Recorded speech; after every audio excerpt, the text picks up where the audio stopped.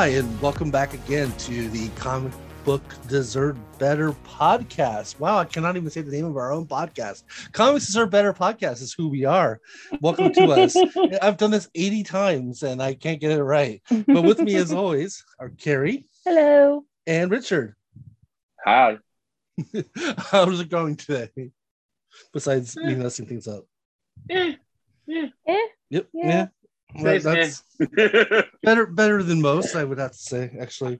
I'm excited. I got my first award on Reddit on a post I made earlier, so that was pretty cool. That's pretty cool. Yeah. Oh, congratulations. Yeah, congratulations. Thank you. Yeah, it was pretty exciting. Very much. Well, we do have a... My day was just running errands, so that's why it's like... Yeah. No, I get that. I get it. I had a doctor's appointment this morning, so I'm kind of like the same way as well. But we have a award-winning and not meh episode planned today. Our last episode of the season till we get some few bonus episodes in, and we'll start over again. But yep. So let's go ahead and get this started with some spotlights. And Carrie, since you didn't have one last week, I'm going to make you go first this week. Okay. So I'm actually going to highlight a short box book. It's called Pipette and Dudley, a Charming Dog Adventure Comic. It's by Charlotte May.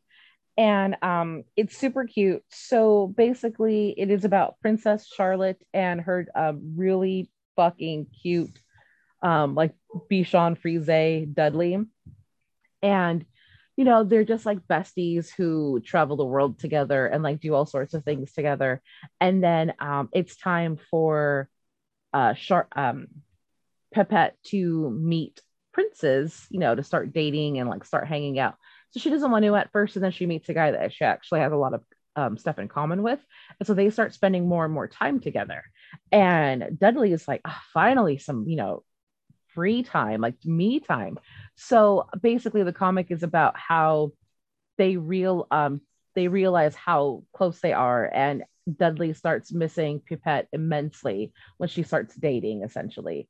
So it's just about them navigating their friendship and about navigating Pipette in a relationship, and can Dudley share her? And the art's just absolutely adorable. It's very, the coloring's really good, lots of pastels. The dog looks, if you are on Instagram and follow Wee Puppies, there's a Maltipoo that looks just like Dudley.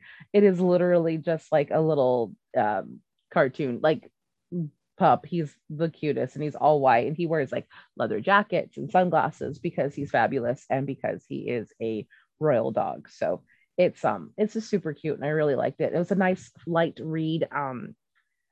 You know, the world continues to burn and I'm in utter chaos. So yeah, it's just a nice light read, and it's a short box, so it's still available. You can buy it online. It does take a while to ship, but totally worth it. Yeah, if you're in the US, it takes a little bit of time, but yeah, no, they're really good getting things out. So yeah, it looks gorgeous. I saw it and I was like, this is something. Oh yeah, it was a birthday present from Brian, and it was totally up my alley. So yeah, but yeah, I'm glad you liked it because it looks really nice. Yeah, it's really cute. Yeah, and it's always good to support short box when we can. Mm-hmm. All right. Look at you two having a loving, healthy relationship, supporting each other. Yeah, we podcast together. Mm-hmm. I told one of my students that we had a podcast together, beautiful. and then they're like, "Oh my God, Miss Carrie, what's your podcast?" I'm like, "No, I mean, I said hell in front of the kids yesterday, and they chewed me out for saying hell. So I'm like, they cannot listen to me on anything else I do because they will be bamboozled by the way I speak." Just tell them that right before we started recording, I was having dinner. My nephew's in town. He's 17, and my little cousin was here. You know, they're both around the same age. My nephew will be 18 in like 2 weeks. And so they both just graduated high school. And I was just like, oh, I got to eat real quick because I got to go record the podcast. And my nephew's heard about the podcast, but I guess I didn't tell him I was doing it regularly now. Uh-huh. Mm-hmm. Or like he's listened to the podcast, or when I, was guesting early in the past. Uh-huh. And then they had so many podcasting questions. I was just like, I forgot this is a neat thing I do. And I should probably have mentioned it to you guys. Fun. Yeah. I was just like, oh, it's super cute. Yeah, that's awesome. I love it when people support each other, especially family. That's super awesome. They're like, what? My cousin Olivia was just like, you do what and why? He's like, where can I find it? And I was just like, oh yeah, I should have told you about this. That's funny. You're right in the sweet spot of people that we want listening to this show. How did I not do that? Hey fam, drop us a 5-star review on Apple. There you go. There you go. Shoot us an email. Ask us a question. Only family though. Nobody else. All right. Well, welcome if you guys are listening right now. Thank you. All right. Well, hey Richard, why don't you go next then? I don't know if I feel comfortable doing that. I feel great doing that. Okay. All right. So my spotlight for this week, I mean, I love it because it's an indie in that it's not big too, but I am spotlighting One Piece, chapter 1053 from last week. 1,053 chapters of One Piece. So only that? Come on, slackers. That's it. That's all.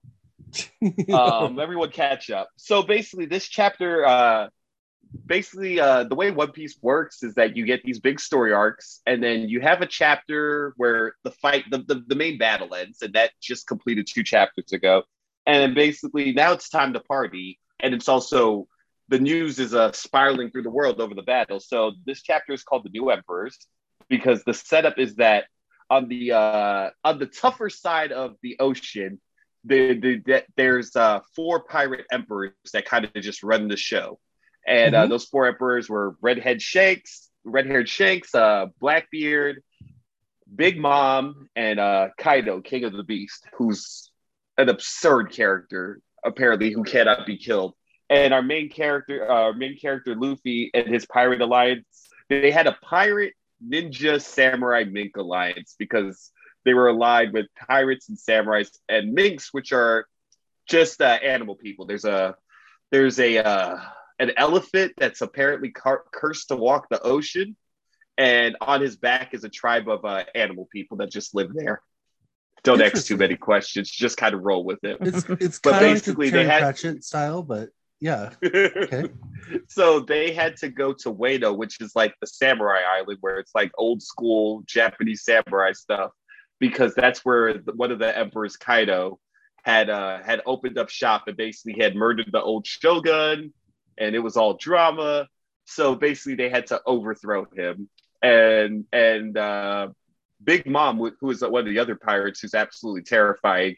In the previous arc of the story, our main character Luffy basically pissed Big Mom off, blew up her castle, and stole from her. Oh wow! It was well, she tried to steal one of his pirate crew members, and he stole his cook back. Basically, nice. Is the gist of it. But she's terrifying. I know the cook. Yeah. She's terrifying. Her power is to she's already just like a great fighter and everything. But her literal, everyone in One Piece has, or not everyone, but people could have weird powers. And she ate the soul fruit. So basically, she can steal your soul. She can imbue her soul into other things and give them life.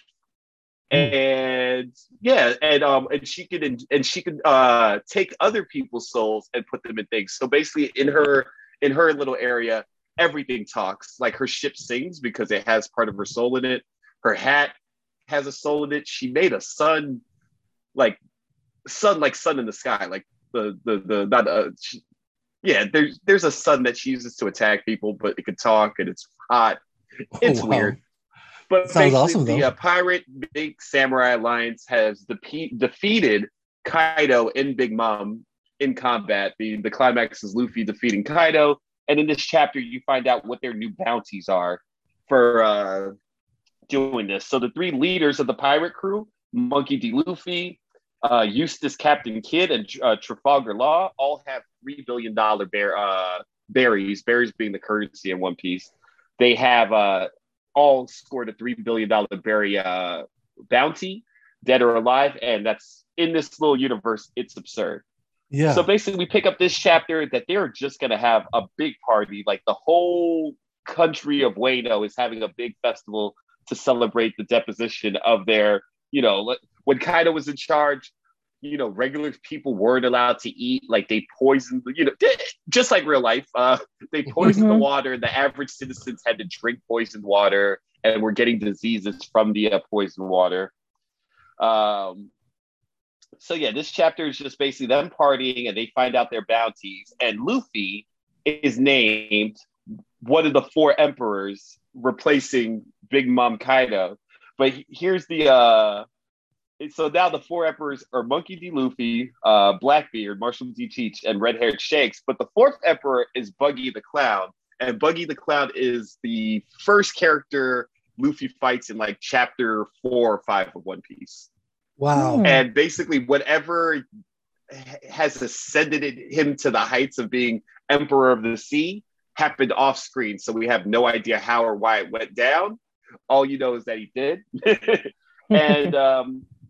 And that's going to be like, that's like our cliffhanger. Also, there is a Navy admiral who's touched down on Wano. Basically, we've been shrouded in secrecy for this Navy admiral for about a decade. We just knew that there's a new third admiral. And then I think maybe 5 or 6 years ago, we got his name. And finally, in the last chapter, we finally seen him.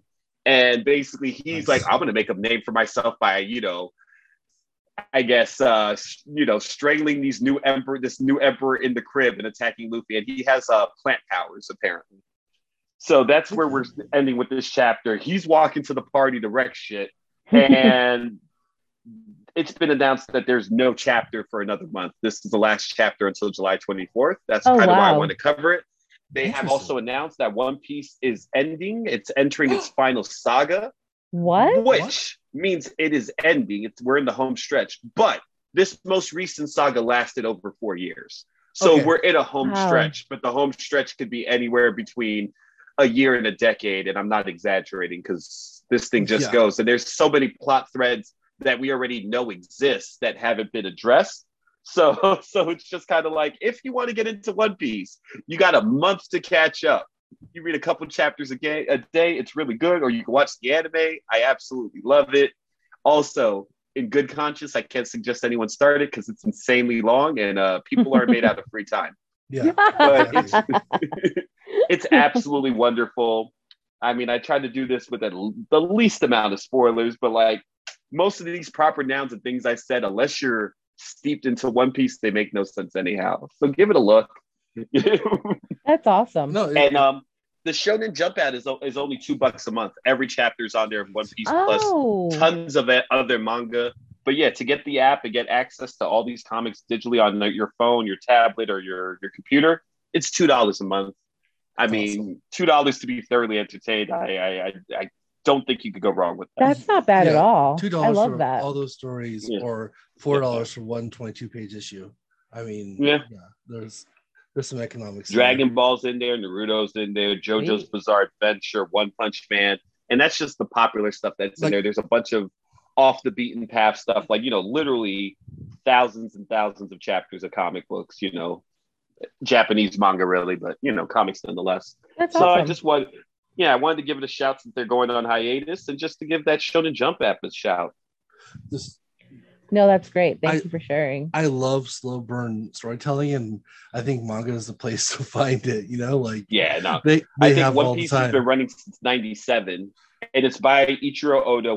Consistent author artist, and I think part of the hiatus, they're doing a One Piece live action show for Netflix, but he's being a lot more hands-on. So part of the reason why to take the month off is because he's going to be on set trying to make sure they don't F up his creation. Hell yeah. That's a good sign.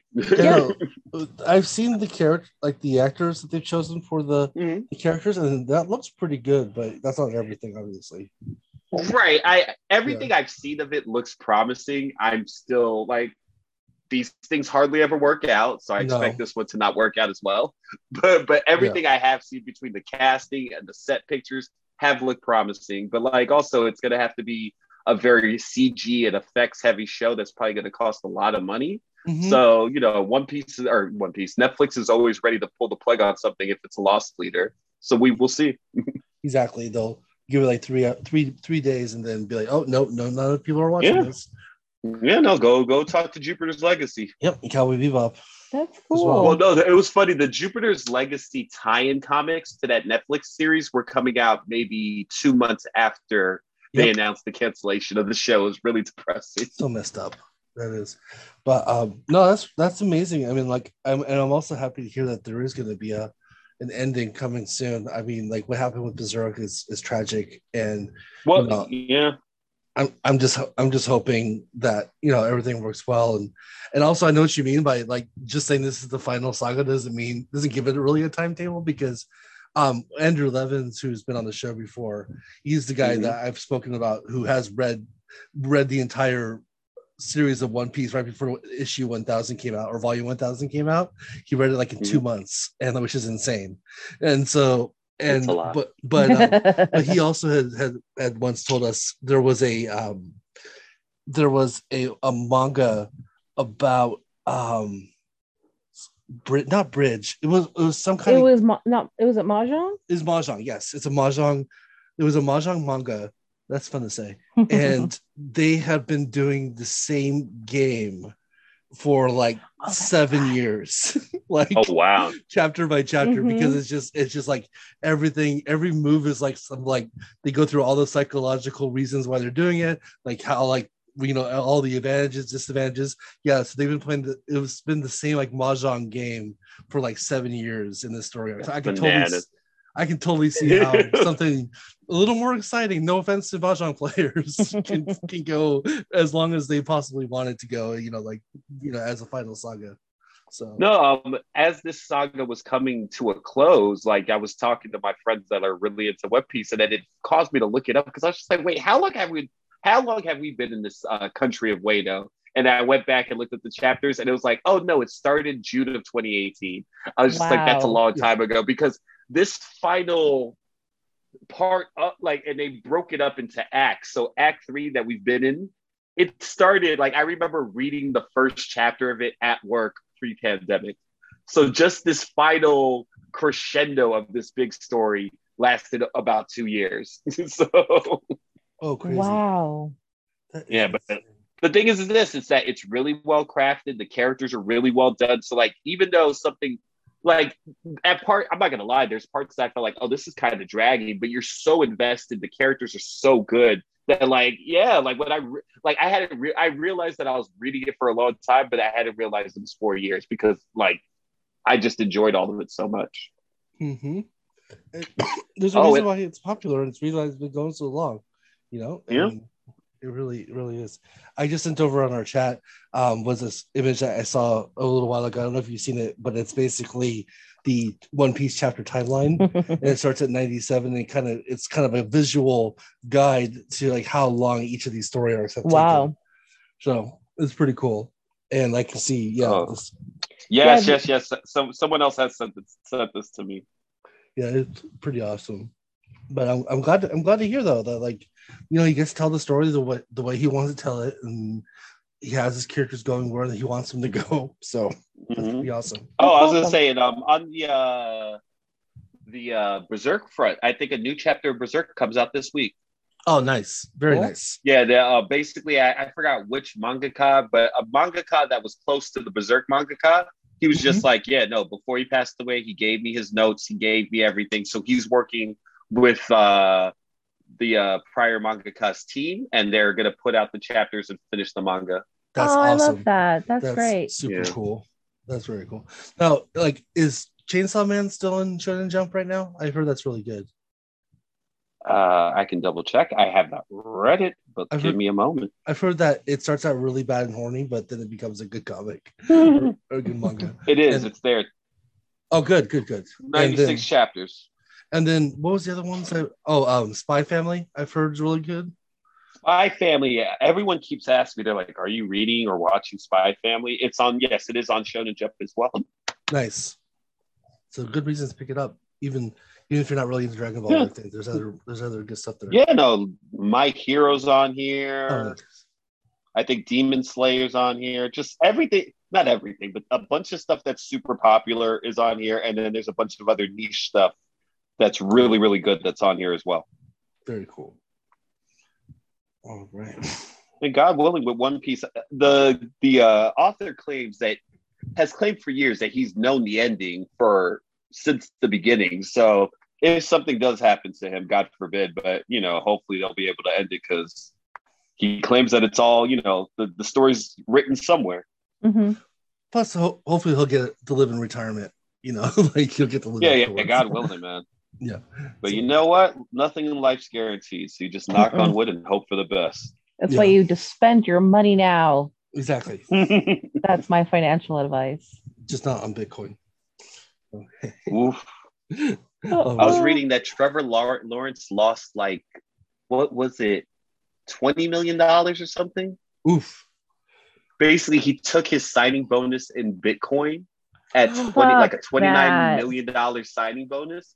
And the amount of Bitcoin that he had been devalued to the point that I think he lost 20 million of it or 22 million of it. Honey. Yeah. Yeah. Oh man. God, I hate shit like that. Just first thing I think anyone needs to do is hire a financial advisor if they come into the money. You know what? But I feel like in 2020, 2021, financial advisors were like, yeah, do Bitcoin. Yep. Mm-hmm. Yep. I saw during the Super Bowl with all those Bitcoin ads, or I think I was listening to a podcast, or either a podcast or a tweet. I don't want to, but basically it was just like, hey, you keep telling me Bitcoin is going to replace money. Money's never had to run a TV ad. Money just kind of is out here existing, and we all use it. Money doesn't have to pander to us. Money just is money, and it rocks. Exactly. That's a very fair point. Hey kids, dollars, aren't they cool? One of my kiddos in my one of my groups, he found Monopoly money in a desk, and so he was like, oh, this is real money, and I'm like, no, it's not. And I'm like, it doesn't look like a real paper dollar, like blah blah blah blah. So we're going back and forth, and he's like, if the government says it's real, then it's real. Yes, it is. And I was like, yes, you have stumbled upon an absolutely correct valid point. And I was like, I'm like, paper, I'm like, so we're going back and forth about money, and I'm explaining it to him. And then afterwards he's like, so real money is not even real? I'm like, it's only real because the government tells us. And he's like, whoa. I blew that 10-year-old's mind, and I felt so bad afterwards. It's been like that for over I was kind of proud of him for stumbling upon that fact anyways. And I'm like, well, right, like just understanding the concept. Yeah. I was like, oh, this is really cool. That's a kind of a high brow concept in my opinion, to be like, oh, well, this thing that everyone is agreed upon, that this is what it is and how much it costs and how much it's worth exactly. It's all because we believe that amount. There's nothing backing, there's no gold behind it, there's nothing of value behind this piece of paper. But then we made the agreement that if Monopoly money becomes real money, we're going to split what he found. Sounds good. Yeah. That's a good deal. Okay. Well, I love it too. Yeah, kids are awesome. Okay, well, I guess I can get going on my spotlight. Please. I only have 2 this week, but they're both big books, so I wasn't slacking off, I promise. First is The Bone Orchard Mythos, The Passageway by Jeff Lemire, Andrea Sorrentino, David Stewart, and Steve Wands from Image. I say David Stewart because that's how he's credited. He's usually credited as Dave Stewart. But I'll go with what it says on the book. John Reed, who works for the Canadian Geological Society, is called out to a lighthouse island to observe a geological phenomena that had recently occurred on this said island. Don't even need to watch a Robert Eggers movie that came out recently to realize how creepy lighthouses can be for a story, but yeah, it is creepy over there. And John, who due to a childhood trauma is deathly afraid of water, so yes, he's going out to the middle of an island on a little tiny boat, so he's having the time of his life. And he meets Sal, who has been running the lighthouse and has been living on the island for 25 years straight. Sal takes John to a perfectly round hole that suddenly appeared in the ground that seems to have no bottom to it, like at least nothing they throw down there, you can't hear it hit the bottom. So what's he do? He starts investigating. He gets out his drone. He puts his drone down into the hole. It's completely dark. Around 60 feet, all of a sudden, a weird red face appears. Ooh. And everything, and then the drone just dies. And so he's like, oh shit, that's, I can't lose this drone. So I have to we have to figure out a way to retrieve it, but it's late. So we're next morning.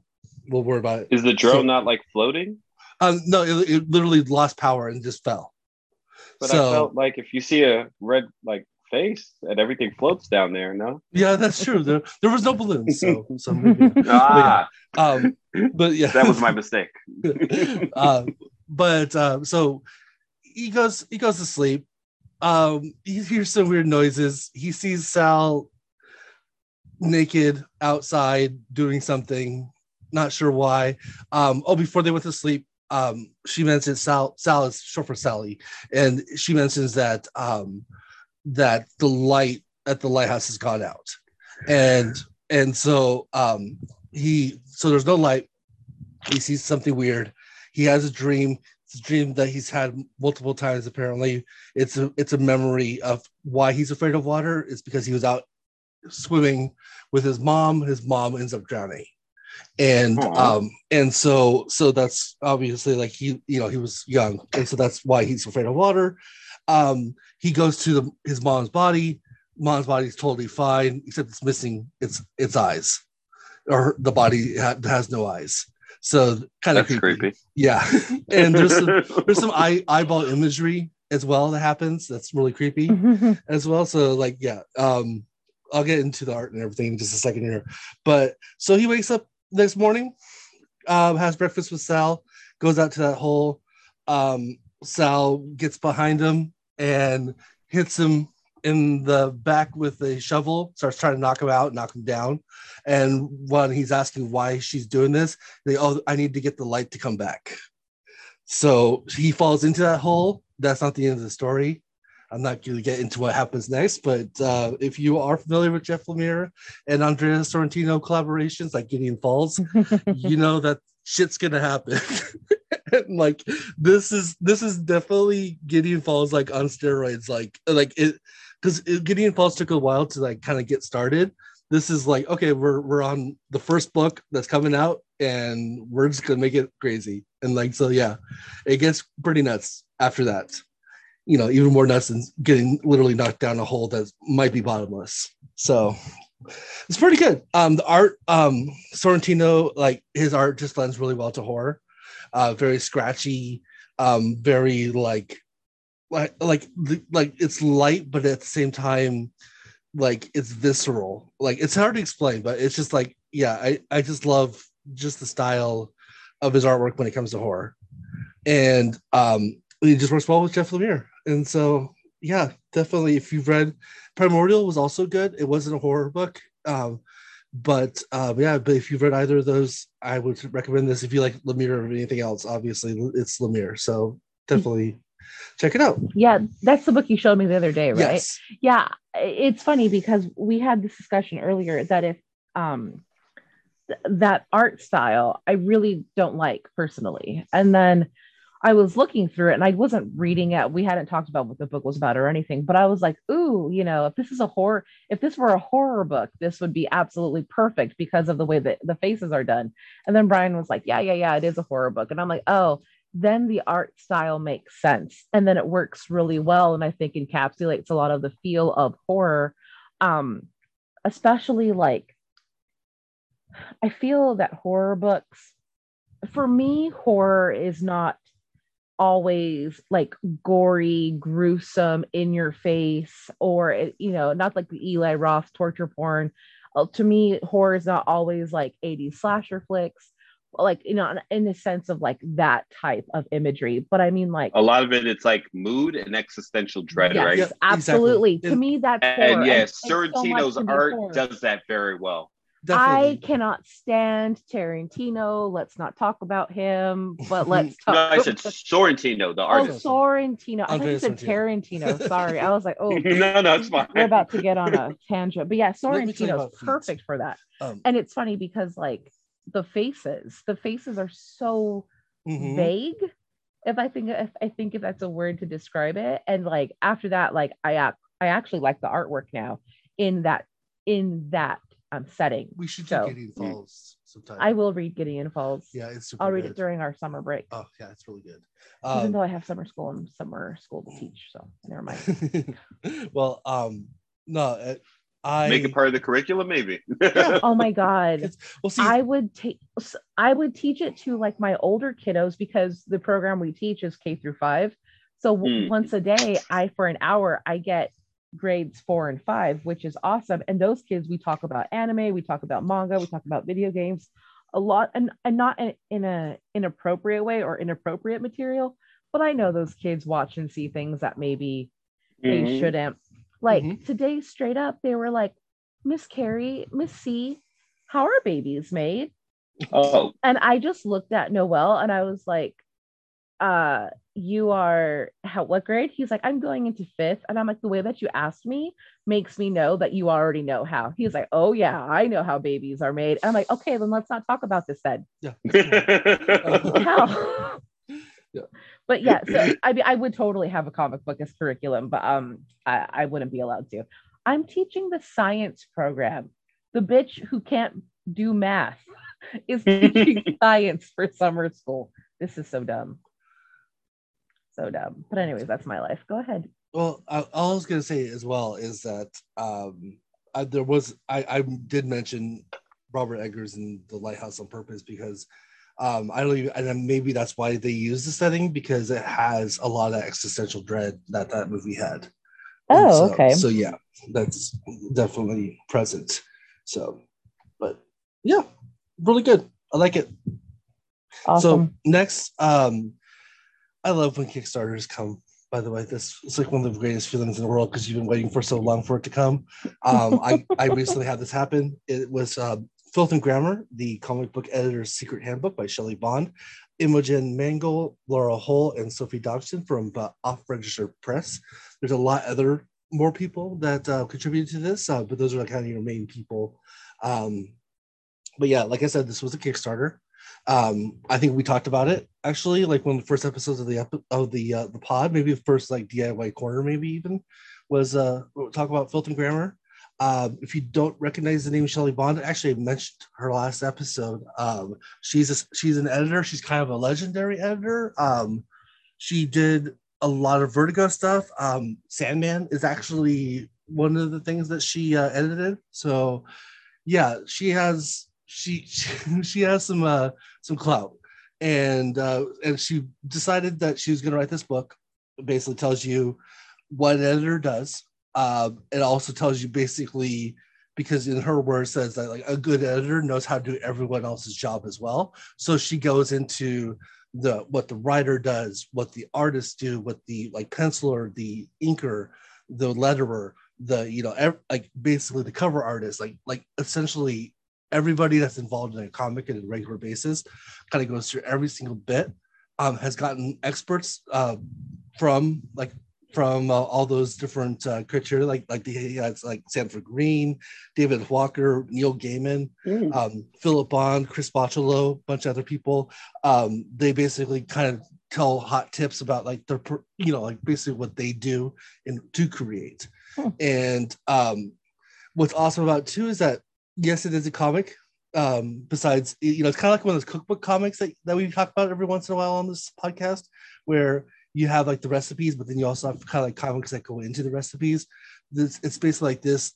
It's almost like a memoir about Shelley becoming an editor. Imogen, I've just lost her. Imogen Mongol. I might have said Mangle. I'm so sorry. She was the artist of these parts where basically it's the story of Shelley's life as an editor, becoming an editor, what got her interested in it, how she met her husband, who's Philip Bond, and basically like working on like all the different personalities that she had to work with to do Sandman and all that stuff. So you also have like Mark Buckingham. Wow, I've lost his name for a second there.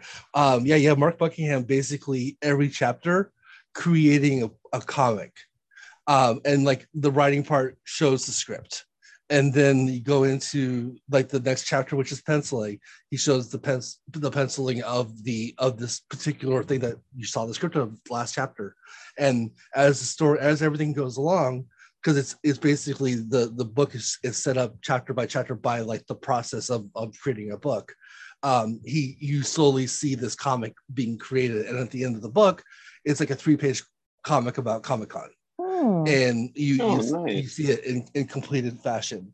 The book's pretty meaty. I mean, like that's like a 200-page graphic novel. If you were part of the Kickstarter, it came with a lot of swag. It came with like a bunch of stickers and pins, and like it came with a temporary tattoo, which is awesome. Funny. But like supposedly they're gonna have Filth and Grammar at cons, and they're gonna have a swag bag that you can buy as well, like that has some of that stuff on there that you can get even if you weren't a Kickstarter person.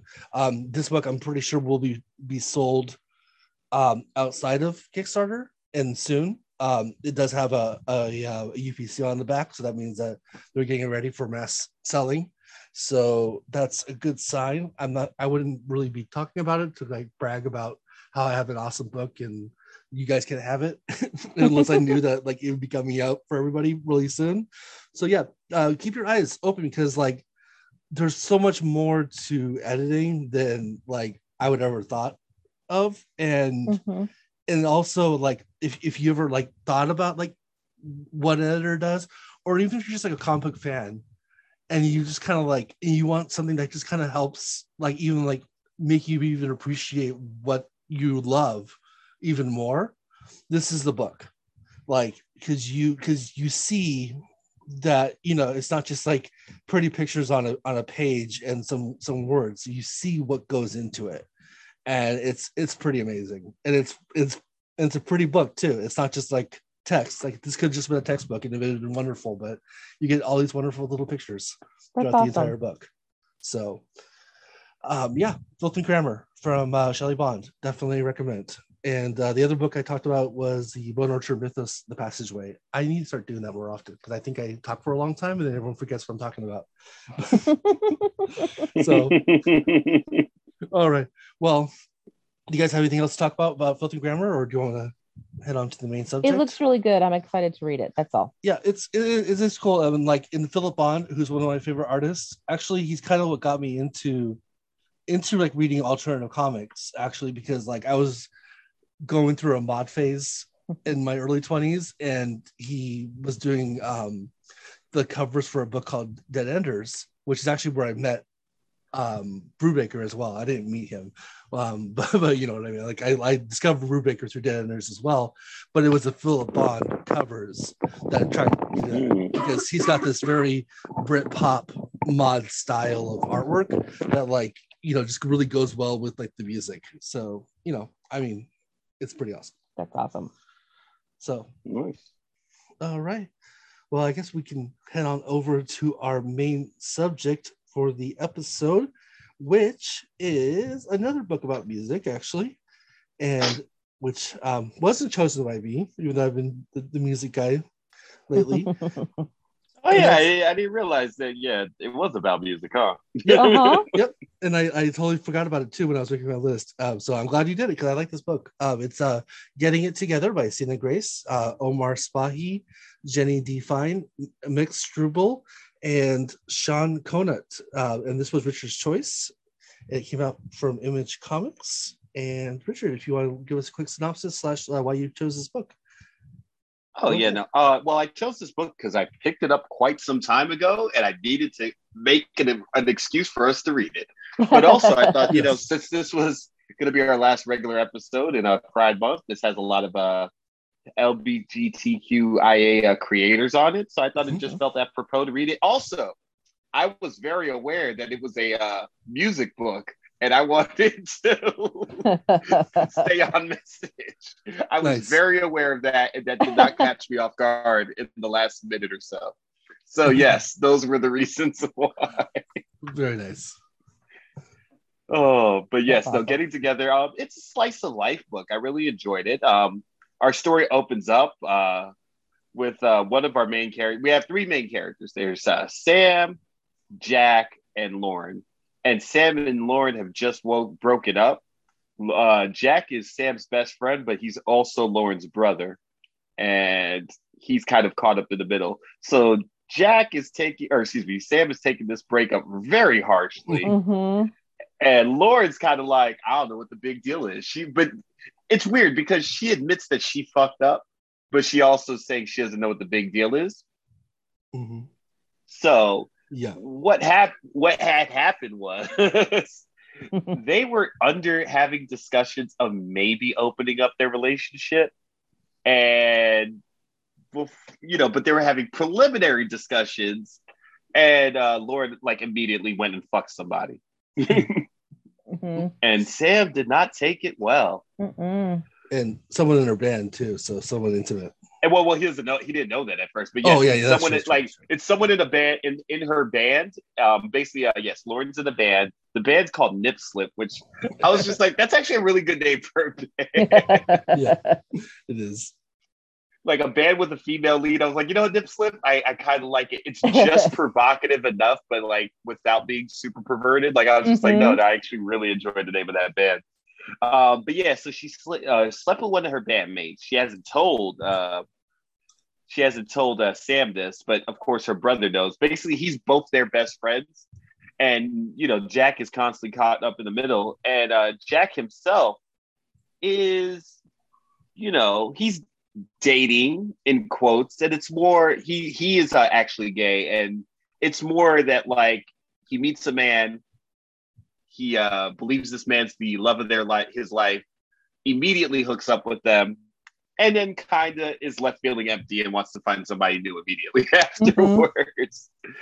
Which this book was very enjoyable and sad and bittersweet because I know this person. Like I know a human being that behaves exactly like Jack or behaved exactly like Jack. Yes. A friend of mine. So like it was just like, oh my God, like this. I really enjoyed this book because when I read slice of life books, they're usually period pieces. And maybe this is a period piece because this kind of does remind me about things that were happening in my life 10 to 12, maybe 10 to 15 years ago. Mm-hmm. Like when I was in my mid to early to mid 20s, like these are conversations that I had. Like I didn't know anyone that was in a band, but like a lot of the relationship stuff is stuff that like I either went through or I was at least adjacent through friends. Mm-hmm. So like it felt super, super relatable. It's weird to think of the early 2000s as a period, but yes, I think it is. Right. That's the thing. I wanted to say it was like, as I'm reading it, I'm like, oh, this book feels contemporary. And I was just like, no, this book feels like my life a decade and a half ago. And that's not contemporary, though it does, though it feels that way. It does feel that way. It does definitely. So we flash to Tim goes to work. He's talking to his friend Tim, Sam goes to work, who he's speaking with his friend Tim, who's also gay. And like Sam's just kind of a hot, depressed mess. And Tim is like if Jack is like getting his like gay guy sea legs, Tim is just kind of like he has himself figured out a lot more than Jack does. Mm-hmm.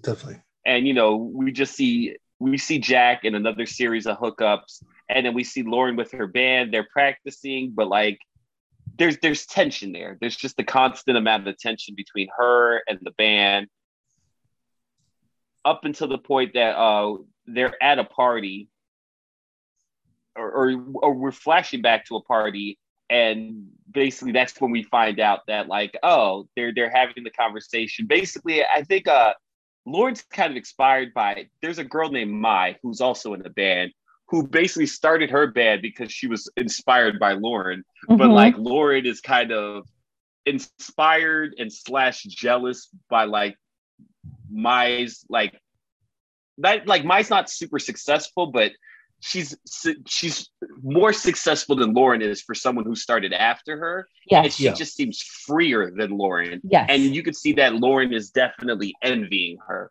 Mm-hmm. So I think this is what basically is the catalyst of Lauren. They're talking about opening up the relationship.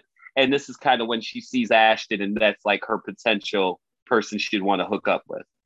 But they do have a show. One of the guys that Jack is kind of dating / hooking up with, Tim basically tells Sam that, no, this guy is a hot mess. Like I've dealt with him before, and he's going to steal all your friend's stuff. So Sam shows up at this performance and he gets all very bro-y and he gets the guy to give Jack all his stuff back and like, basically tells him that they're not going to see each other again. And there is about to be a scene because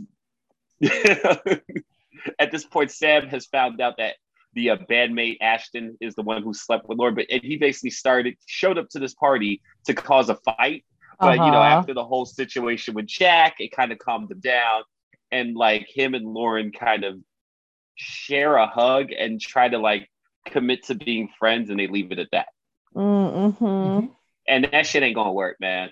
No. I will tell you this about relationships. I am no sage. I don't got all the expertise in the world. But when you have all those emotions riling up, love, anger, hurt, whatever, you can't just be friends. Nope. Not that quickly. Early 20s hormones also. No, those wounds are too fresh, and you cannot just be like, okay, no, we broke up today, but tomorrow we're gonna be a mature adults and be friends. That ain't how it works, baby. Nope. No. Beasties. So sorry. We come back to Nip Slip is doing a performance, and a A&R person from a record label, BFD Records, happens to be at the show and really likes their stuff. So basically, she's like, "Hey, you should come down and audition because we're trying to, manage some bands, like not like it's like basically like a soft record deal. Like come through, we're doing some festivals. We'd like to get some indie bands. So it's like not a full-fledged record deal, but basically like a little proto deal for us to see, what you got and see if we really want to sign you full term." So Lauren is very excited about it. The rest of the band's kind of like, but we kind of like our little indie stuff that we're doing, and it's like working well for us. So they're kind of split on that. Lauren and Sam try to go out for coffee as friends, and predictably, it does not end well. It's interesting because Lauren seems like the more mature of the two, but like she's also emotionally immature, and Sam just keeps putting his foot in his mouth and causing a scene. But like neither one of them is messed up. Like neither one of them is handling this well. And basically, Sam says something very rude, and would eventually get some punched in the face. Deservedly so. Yes. Oh yeah, absolutely. Yeah. We don't condone violence, but yes. Oh, why don't we condone violence? Okay. I don't condone I was gonna say, I think we condone violence. We're just not out here propagating violence. That's true. I'm not gonna be violent, but yes, some people do deserve to be punched in the face. Absolutely. Okay. And if there's somebody out there willing to do it, then yeah, by all means. So we flash to Jack, who's discovered Tinder, which that's not gonna be healthy for him. And after the incident, Sam wants to just go drink, and he ends up at the bar where Annie, one of the members in Lauren's band, is the bartender, and they're hanging out. Then they're drinking together, and of course they eventually kiss. And of course, as they kiss, Lauren walks into the bar. It's a whole drama. So now we have more tension. And Jack's hooking up with another dude who, of course, is going to be another love of his life, and that's going to not end well either. So basically now they're all in a place where they're all volatile. They're all not speaking to one another. I think Lauren wants Jack to stop being Sam's friend, but like Jack's like, but he's my friend. And then we get to a place where Sam is avoiding Jack because he's like, well, you're going to go tell your sister anything I say.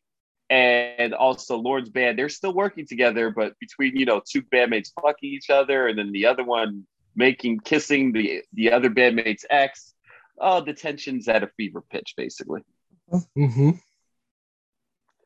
So the band tries to hash it out, and, we'll see. It looks like it's not going to end well for anybody. Nope, of course not. Yeah, I yeah, everyone's kind of oh my gosh, I can't talk today. Not everyone's very likable in this book. I'll just go that way.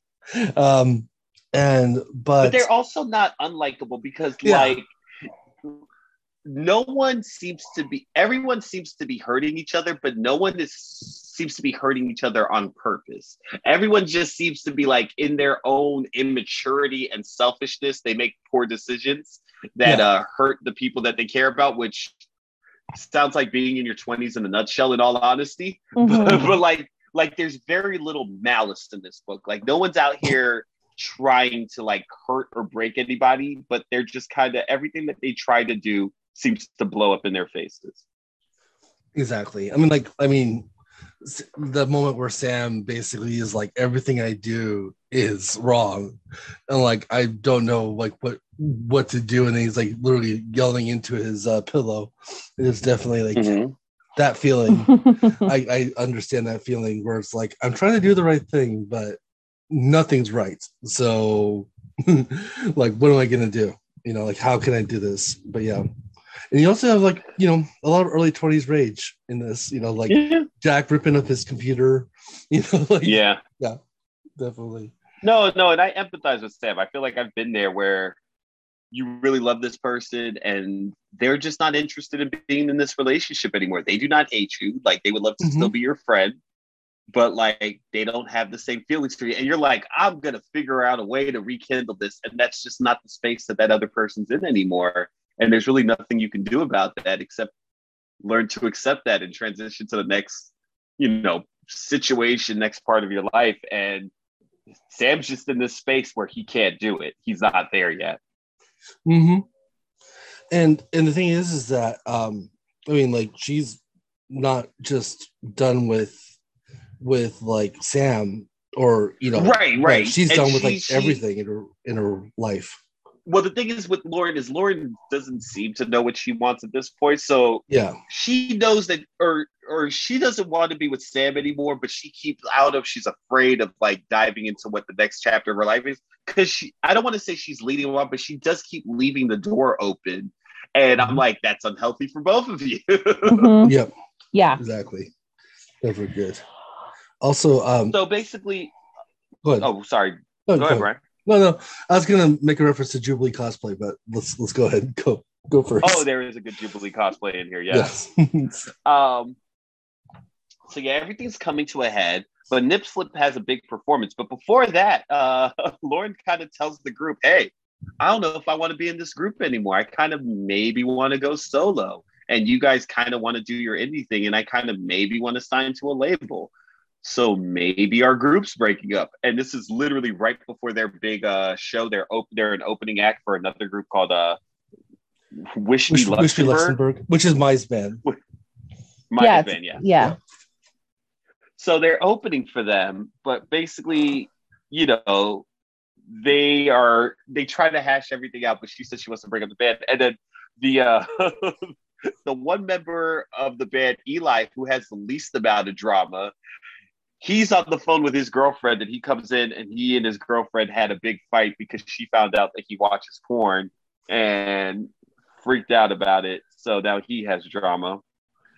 And to the Jubilee cosplay, basically, Sam doesn't know how to speak to Jack about like his hookup addiction, I guess, or whatever you want to call what he's into. So he brings Tim in to be like, "Hey, can you like see if I'm reading the room?" Like basically to be like his gay sensei or whatever, to be like, "Hey, can you read this situation for me properly? And if I'm reading it correctly, can you help me help my friend?" And Tim is Sam's coworker, who's also gay. Who's also gay. Yes. Yeah. But he comes in and he is basically in Jubilee cosplay. It looks pretty damn awesome. And he doesn't realize it either. That's Parks. Yeah. So Jack invites Bill, one of the guys he's hooking up with before, to come to the concert. But Bill brings his boyfriend that Jack didn't know existed. And then basically they're like, "No, we could be like, what do you call it? A triumvirate? A throuple? A throuple. A throuple?" And Jack, who doesn't seem to know how to say no, kind of is trying to roll with it, but he can't. This is not his life. But yes, Nip Slip goes up there and they kind of rock the freaking house. They, they do their darndest. They put all their baggage, to the side, and they rock. And then once they get off stage, Tim is like, "This is the most boring experience. Everyone, let's do Molly." Also, quick mention that Lauren did the last song by herself. Yeah. Oh, yeah. That's right. She does do the last song on her own. And everyone's commenting how great it was to have her just by herself. So, sorry, go ahead. I just figured. No, yeah. That's an important detail. Yeah. So, it's funny. Everyone's on Molly. And, they're able to speak to each other more clearly, except for Jack. Jack's Molly experience is very traumatizing. He really hates the situation that he's in. Lauren and Sam almost rekindled things. And then, Lauren kind of realizes, no, like, I really care about you, but this is not what I want. Then she moves over to Mai. She's like, she kisses Mai. And she's just like, that kiss was dope. Also, I'm not a lesbian and I don't know what I'm doing here. Yeah, like, what's going on? And then basically she brings Mai to Ashton, the guy that in her band that she hooked up with.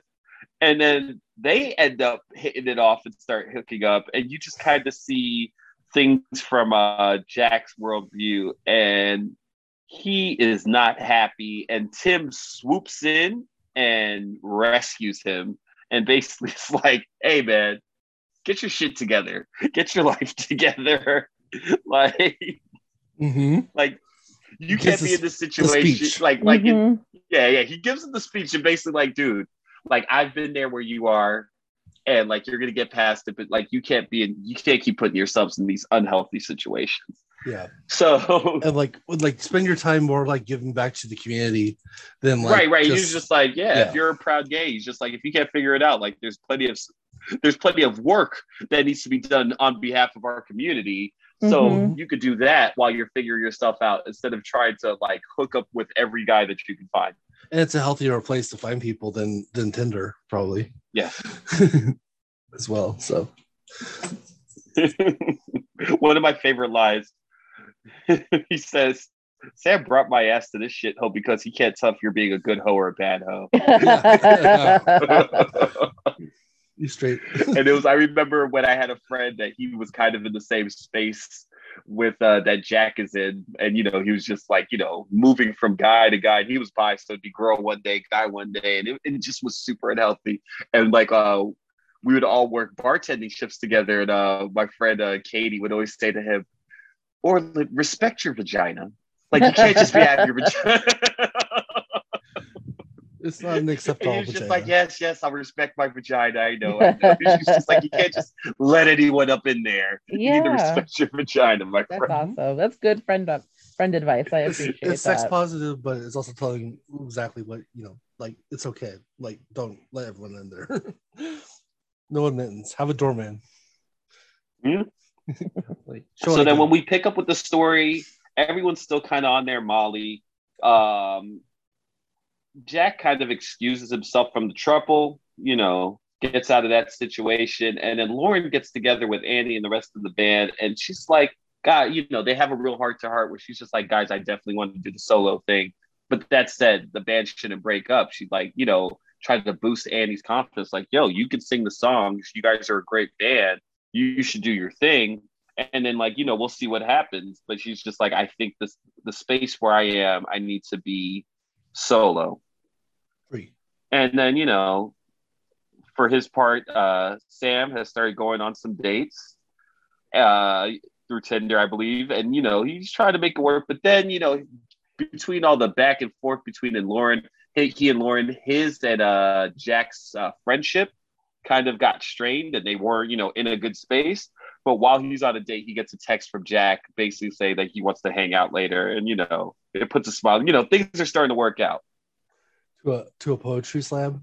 So they go to a poetry slam and basically simultaneously ask each other if they want to move in together. Because Lauren is going to try to move to LA and try to make it on her own as a solo act. So she goes to visit the A&R that she met that wanted to sign Nip Slip, and she tells her like, I'm gonna be a solo, and she's just like, but like, yo, keep Nip Slip as candidates as well. Like they're a good band, so basically like they're gonna be competing with one another. But the A&R goes for it, and she's just like, all right, I need you to be able to do like a 25-minute gig, set. Except Lauren doesn't have any non-Nip Slip songs. Everything that she has is from when she was in high school, and she does not feel confident in it.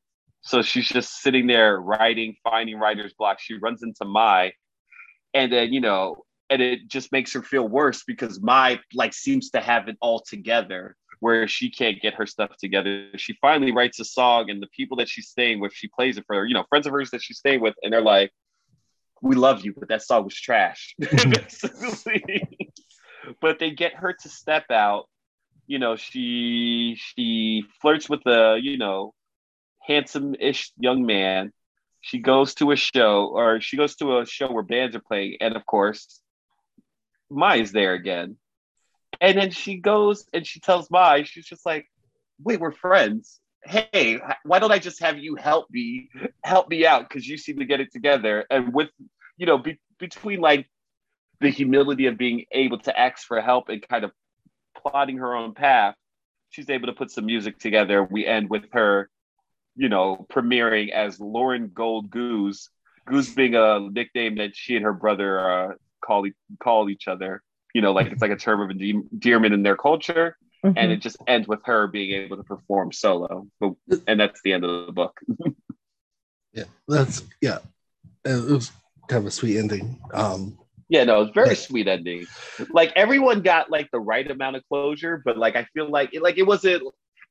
And even in the little postscript, like the creator said, "Hey, like we feel very lucky that we were able to even do this book because it's not something that you make to sell a bunch of issues. It was obviously very personal to the creators, but so maybe they'll come back to it. But like it has an ending where it's not like everything's tied up and everyone got their nice happy ending, but it felt very real. Like these two friends made up and they decided, hey, like let's move in together. And we don't know if Lauren's going to succeed or fail, but we know that she's out there trying to make her own way. It was very Shakespearean, like when it comes to like the Shakespeare comedies, the way it ends, like where all your plots kind of get tied up, and everyone has kind of a positive resolution at the end, and like like everyone, maybe things are not complete, but like everyone's on what seems like the right path. Right.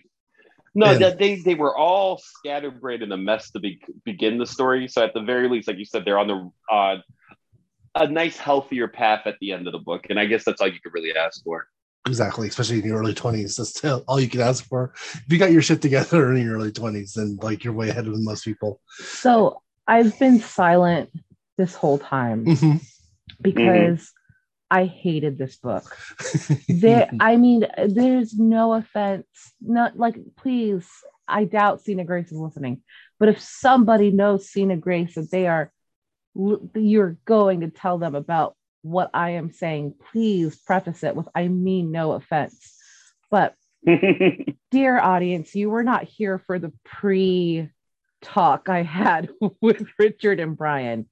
If you would have known Carrie many, many, many, many, many lives ago, Carrie very much mimics a lot of what's going on in this book. And that's why I can't fucking stand it. It's a slice of life. It hit a little too close to home? It hit a little too close to home. I was really annoyed with everybody. I think if I were in my late 20s, closer to when things had happened, but far enough to where I had like evolved as a human, I would maybe have a little bit more nostalgia for it and be like, oh, that was me. Like I understand. I was a cool kid once. I did these things. But now as a grown-ass woman who needs to go to bed by 10 because she has to wake up early for her job the next day, and like I have a dog child, I can't.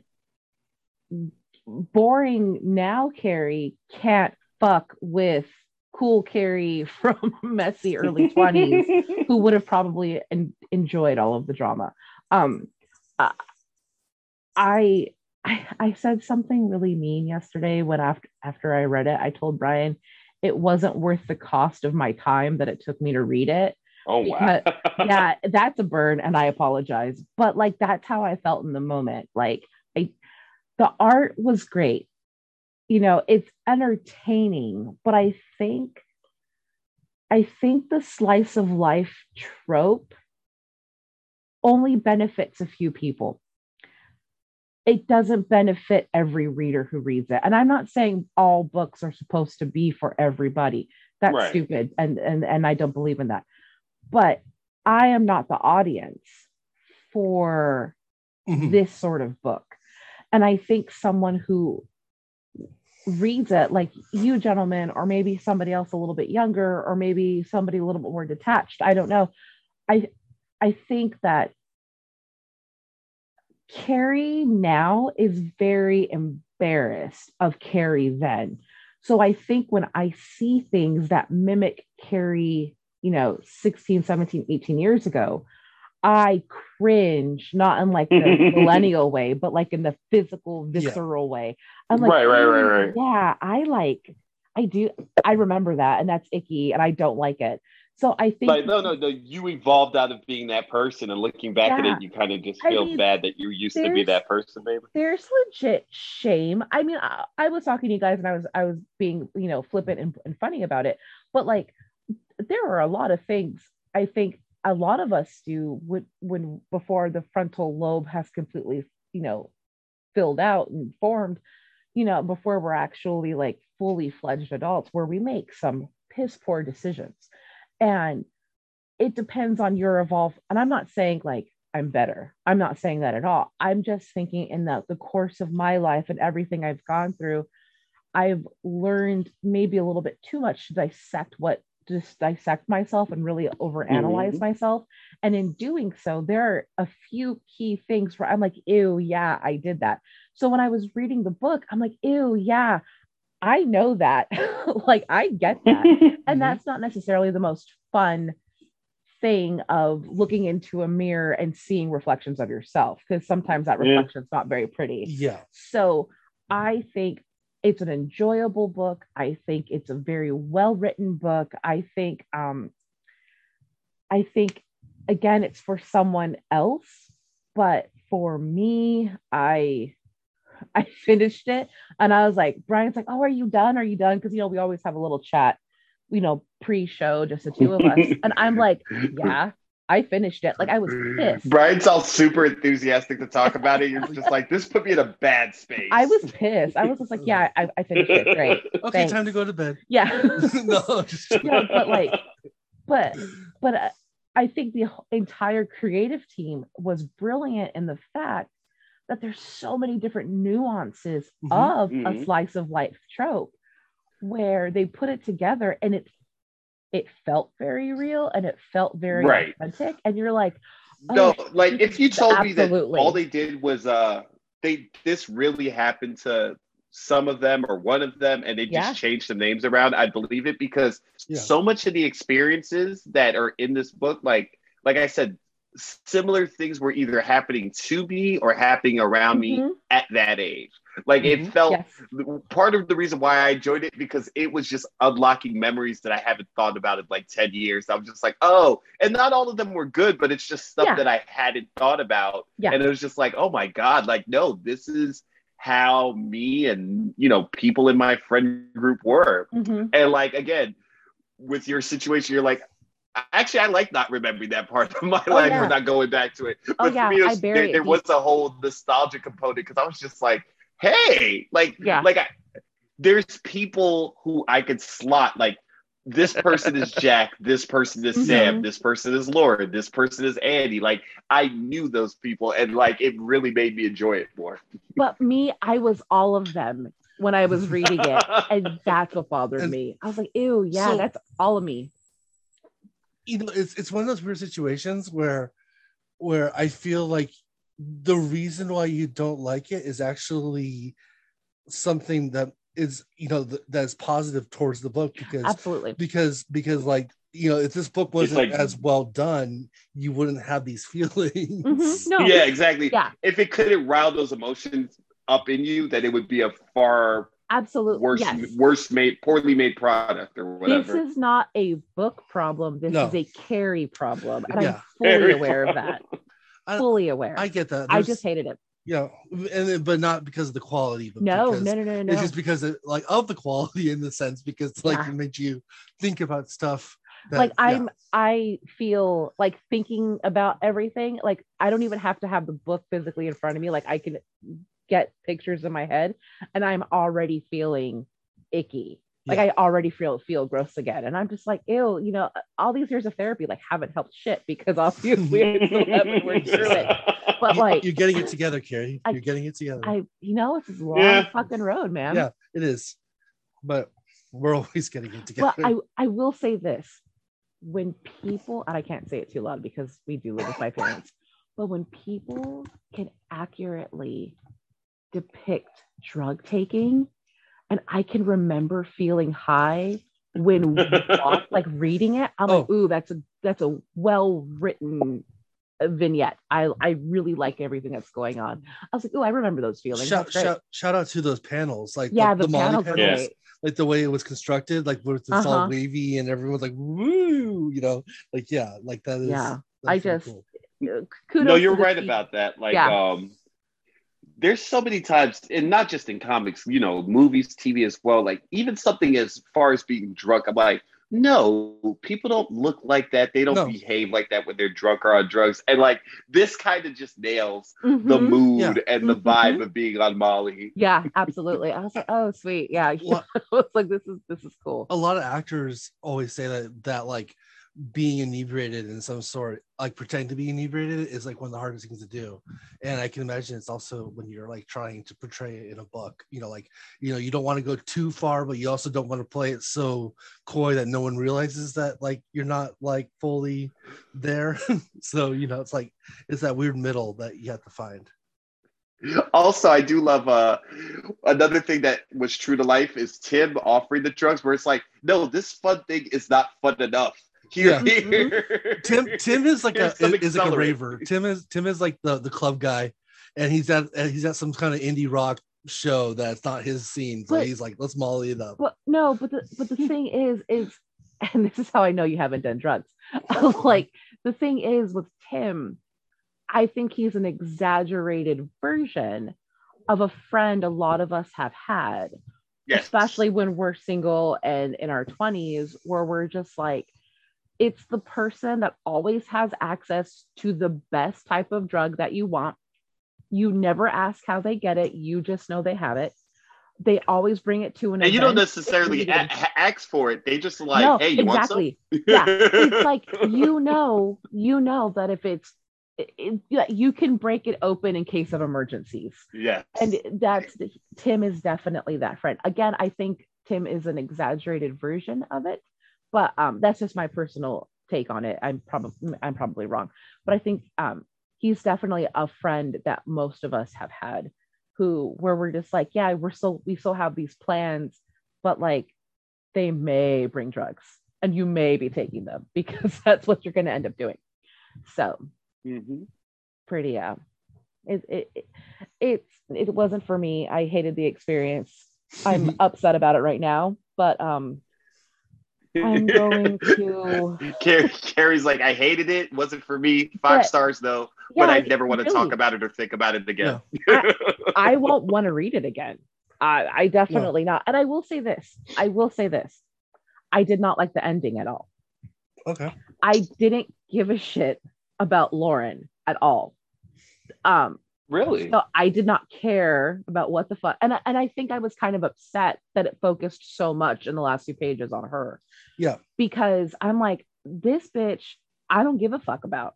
I don't care. I don't care if she makes it. I don't care who she's staying with in LA. I don't care about her at all. Because she was so unlikable.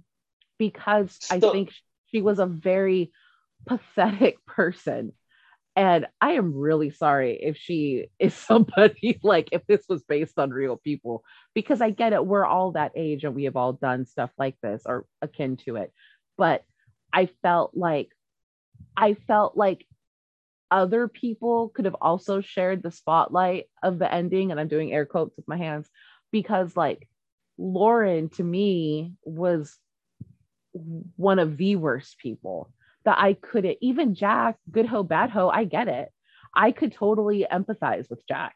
And so like I think they had a nice little cleanup ending, but at the same point, or at the same time, I felt like maybe I could have had more of them, you know, and like and more of like Annie in the band. Lauren, I understand like where a lot of it was focused on her, and I was upset about that because I did not like her and I didn't want to know about more about her. I get it. Like for how the story went, she had the most going on. Yeah. But yeah, no, but it did feel. I can't even say like I hated it, but it did feel weird that like that last issue, she's just kind of the star of the book, and everybody else is a background character. Mm-hmm. Like I feel like Nip Slip may not even get a panel or barely a panel in that last issue, like the rest of her band. And you know, we get a little bit on what Jack and Sam are doing, and then everything else is Lauren. Lauren, she's another one. Like I've met someone like that where, again, there's no malice, but like they're, I don't know, selfishly ambivalent might be the best way to describe it. And like her just, oh yeah, I want to do what I want to do, and I'm kind of ambivalent to everything else, just kind of sows chaos around her. And but she's also like, she doesn't have ownership of the chaos to like apologize or fix things, because she's like, I'm not doing anything to hurt anybody. No. I'm just doing me. And like, but like doing you is like fucking up the whole friend group, fucking up the band, and you're just kind of not being accountable for it. And I totally see how like that's infuriating. And I think you pretty much hit the nail on the head, because I think that's like, I think that's why I did not like her, was because it was sort of this, she was kind of like ambivalent to everybody. But to me, and I'm going to be ageist here, and I'm sorry, she seemed too fucking old to be fucking up that bad, or to be so like with blinders on. She should know better. Yes, she should know better. And the thing is that what's annoying is that her brother is basically telling her that, who's I think slightly younger than her. Yeah, Jack's portrayed as younger, I feel. Yeah, and he keeps like yo, like you're hurting this dude, and like yo, you need to like get it together. And she's just like, yeah, I will, and it doesn't really do anything differently. Doesn't really change. Yeah, it's a little infuriating. Yeah, I think that was a reason that I was also so like upset about it, because I was just like, why did she get all the, you know, quote unquote closure, because we were so focused on her in the last issue, as opposed to like, you know, I wanted to, like, if the person from BFD Records was already in LA, did she already see Nip Slip in the process of us following Lauren and we just didn't know about it? Like, there's things with the band, you know, like I don't know. I was a little bit more emotionally invested. I did like Annie, because I feel like Annie was an somewhat innocent person that got pulled into a shitty drama circle with Sam and Lauren. Yeah, because Sam basically, I feel, baited her by having her drink with them, and then being like a little bit flirtatious. He essentially admits it, actually. Huh? He essentially admits it. Then he admits it. So like, fuck you, Sam. Yeah. No. By going, like, you could drink anywhere, and you're gonna drink with your ex's bed. Like, it was intentional. And he's all like, well, you can sleep with your bandmate, but I can't kiss one of your bandmates. Yeah, Sam's also awful. Oh yeah. Jack can be a bad hoe as much as he wants. I was a little more sympathetic with with Sam this time around, when I read it for this episode, and but Sam's kind of a jerk, and I'm happy though, because I think the best parts of Sam comes out when he's with Jack. And so them living together, I think it's going to be good for both of them, because they almost like they're going to spy on each other, with Laura, and tell Lauren what's going on. So it's kind of a good Oh thing. yeah. I do feel like they'll live a healthier life being together and like calling each other on each other's BS than they would apart. Yeah. Yes. Definitely. Absolutely. And maybe having that steadying presence in his, life will help him kind of pull back from some of his own decision making and be like, well, wait a minute, because when like you have somebody in your life where you're equally chaotic or you're equally something and you're both making the same types of decisions, just maybe not on this like the exact same. And so you're just like, oh, well, my one person who grounds me, like my best friend, my sibling, whatever, that person's also making insane decisions right along with me. Yep. So you don't have that like that sounding board to kind of check you. So I feel like because Jack and Lauren were living together and they were both making chaotic decisions and they both needed someone to kind of stabilize them, and they would have turned to each other because they were close and they were siblings. And yet when they did try, they wouldn't listen. So I feel like with Sam and Jack living together, it would probably be a lot more healthy for both of them because they could kind of reel each other in and be like, dude, what are you doing? Mm-hmm. Definitely. Yeah. Well, thank you for having the book. Yep. Richard. No, I mean, also, like, we don't all need to love everything. I feel like we had a nice, healthy discussion about it. Exactly. Oh, yeah. And you disliked it for all the right reasons. You know what I mean? Like you're not diminishing the book. I will say this, like, on a personal note, I have within the last year or so reconnected with my old high school friend group. And I don't think they listen to this podcast, so I think I'm safe in saying this. And they went to Vegas together last summer, and they were inviting me, and I was like, no, thank you, because that's not something I want to do. And then they were saying like, oh yeah, we were like day drinking and like hanging out, and Carrie, you would have loved it. And I was just thinking, wow, you guys remember Carrie from 2001, 2002? She is not the same person anymore. Like, Carrie can't hold her liquor. Carrie needs to go to bed early. Carrie has an autoimmune disease. Carrie's allergic to the sun. Like, there's all sorts of things to where like Carrie physically and emotionally cannot handle a lot of alcohol anymore. Mm-hmm. And so it was just one of those things where I was like, wow, I have a label that stuck on me because I was a certain way when I was younger. And like people, I haven't been able to shake it, and I think that's a personal problem I have. And so like I was just like, okay, well, maybe this is not like the best thing. I only talk to them via text. Kind of refuse to hang out with them because I'm very like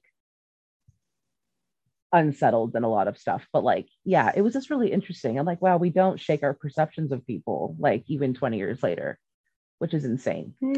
Well, yeah, they have a photograph of you of that certain era, and they don't know you from any other era, so that's how they're going to see you.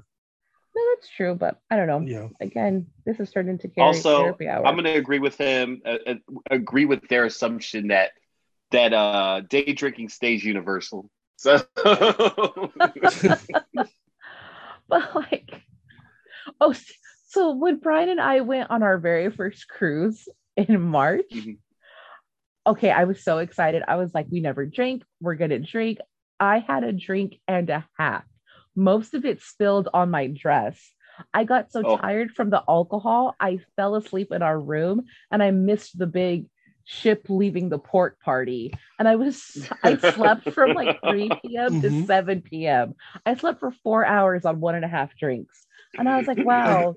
These are well drinks, by the way. Yeah, they were well. And I was like, 21-year-old Carrie would be disgusted with me right now that I wasn't out there dancing and drinking all night because I was like, oh, bedtime, you guys, time to go to sleep. Yeah, it was really That said, there's nothing funner at this stage than bed. Yeah, absolutely. At this level of the game, like I'm like, oh, so we can just get some sleep? Yeah, sleep is great. Yeah. Like that's find everything around nap times and bedtimes. Yeah, please. Yeah. So Yeah, please, if you're so inclined to have a little bit of your early 20s, mid 20s nostalgia, pick up the book. It's available in physical edition and digital copy. Mm-hmm. It's on Comixology Unlimited. No, we had to buy it. No, we bought it. We bought it, so it's on Comixology. You can get it. It's a trip. I'll just say that. Yeah. You know, read it if you're into it. It is music based, so that's something that you're into as well. I've never read.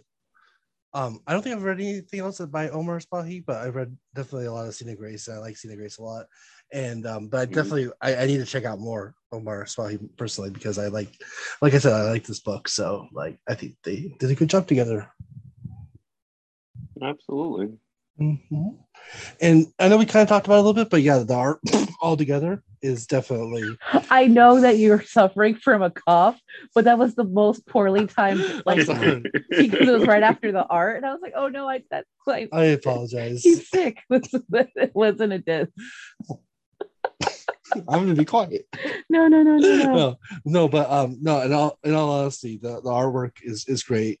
Definitely enjoyed it, and Cena does the last part, all the Lauren stuff at the end. But and then because they totally like that last part of the book does have a different vibe than the rest of the book, so it makes sense that it has a different artist. But yeah, it all together, yeah, definitely enjoyed everything. And MX Struble, I enjoyed their artwork as well. I know they just do the coloring in this, but so yeah, a lot of good talent on this book. No, a lot of good talent. Also, I mean, we've said this before, other things that we've covered, but it's just nice that like, oh no, yeah, there's not a lot of books like this. Like, also, I don't think we mentioned it, but like, I forget which country they're from, but they're Lauren and Jack, they're I guess Muslim Americans, but like it's not your traditional cast, basically. Mm-hmm. My point. There's different shapes and sizes and body types and ethnicities. Gay, straight people. So it's just there's people that are identifying as bears, people that are identifying as twinks, but it's just kind of like very diverse, different type of book. So it's worth checking out just in that vein as well. Definitely, absolutely. I think they were both half Persian. Persian, yes. Yeah. So, okay. Well, do you guys have any other thing you want to talk about the book, or do you want to move on to our second to last portion of the show? Let's move on. Yeah. All right. Getting it together. It's fun. It got it together. Get it together. Well, since this is our last episode of our season, episode 80. Wow, 80 episodes. That's pretty amazing. What we like to do is we always like to kind of talk about the last 10 episodes and basically talk about what our favorite book was of those episodes. How about Carrie? Why don't you go first? Oh, do you know, or I don't know. Do you want Richard to go first? No, I know. I just have to find the name of the book. Okay. So hi.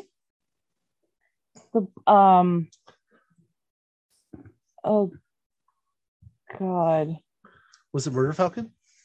Okay, actually, don't think I'm being weird, but yes, it was Murder Falcon. Oh.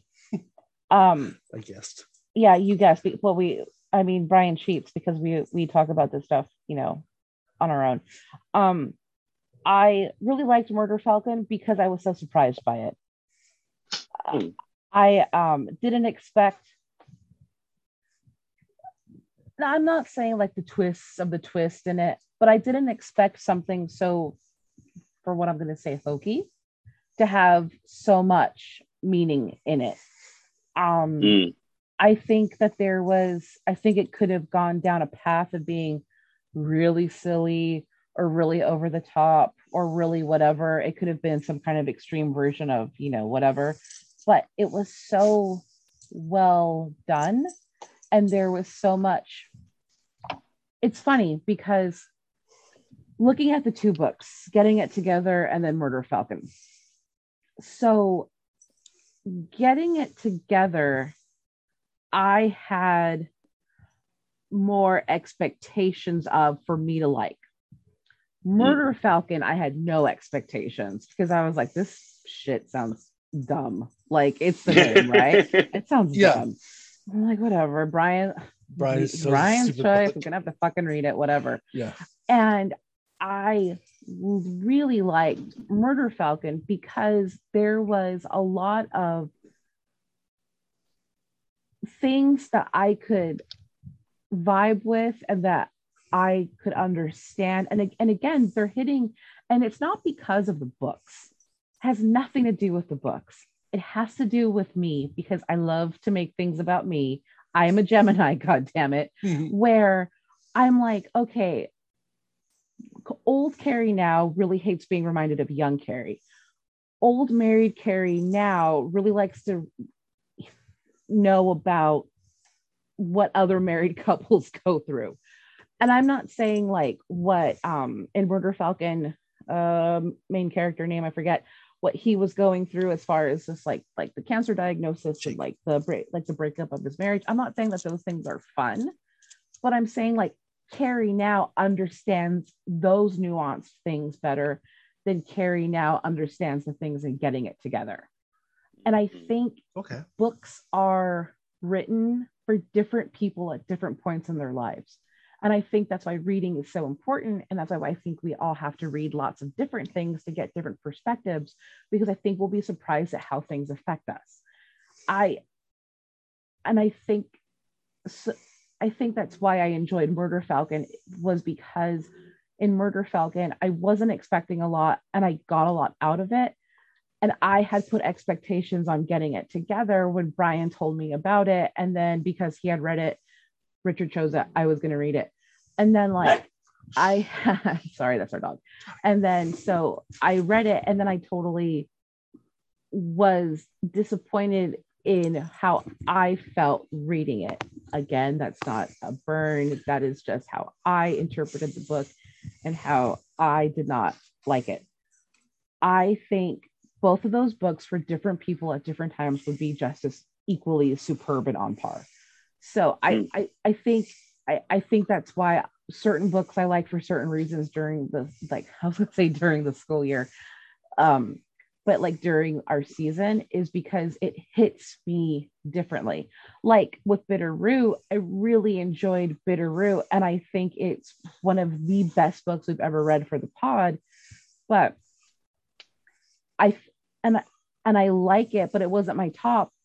But a lot of the things that the Sangares are going through are allegorical to what we're going through now and what Black Americans go through now in our nation. It's just like you have to be in a mindset to be willing to accept the things that those books are giving you. And maybe in like 10 years, I'll be able to read Getting It Together and be like, oh my God, I remember being on Molly, or oh my God, that was so crazy. Like, and then I'll remember, I get it, nip slip, and then I'll be able to like enjoy it more. But, I just think, and that's why I appreciate like when we talk about what our favorite books are from the season, because I think we all have different ways of interpreting what a favorite means to us. And so for me, it's something that I can connect with on not a deep emotional level, but on some kind of like nuanced emotional level where I'm comfortable. Because if you know me, I hate being uncomfortable. I don't like uncomfortable mattresses. I don't like uncomfortable situations. I need to be comfortable at all times. And so, that's why I liked Murder Falcon. Yes. Very cool. I will say, just to piggyback on that, Murder Falcon surprised me, because even when you start the book, like, it definitely seems like one type of book, and then when you get to the end, you're like, oh, well, that was a journey. Absolutely. Yeah. The Do a Powerbomb just came out. What was that? Last week? Do a Powerbomb. Okay. It's his new book. It's about wrestling, and he does the emotional gut punch within a few pages of the book instead of waiting like till issue 3 or 4. Yeah. So, but yeah, it's still really good. But no, I'm glad. Well, I'm glad that you enjoyed that one, because I picked it and I feel superior now. because I'm just joking. Please don't. About Richard while I wallow in my superiority. Why don't you tell us what your book of the?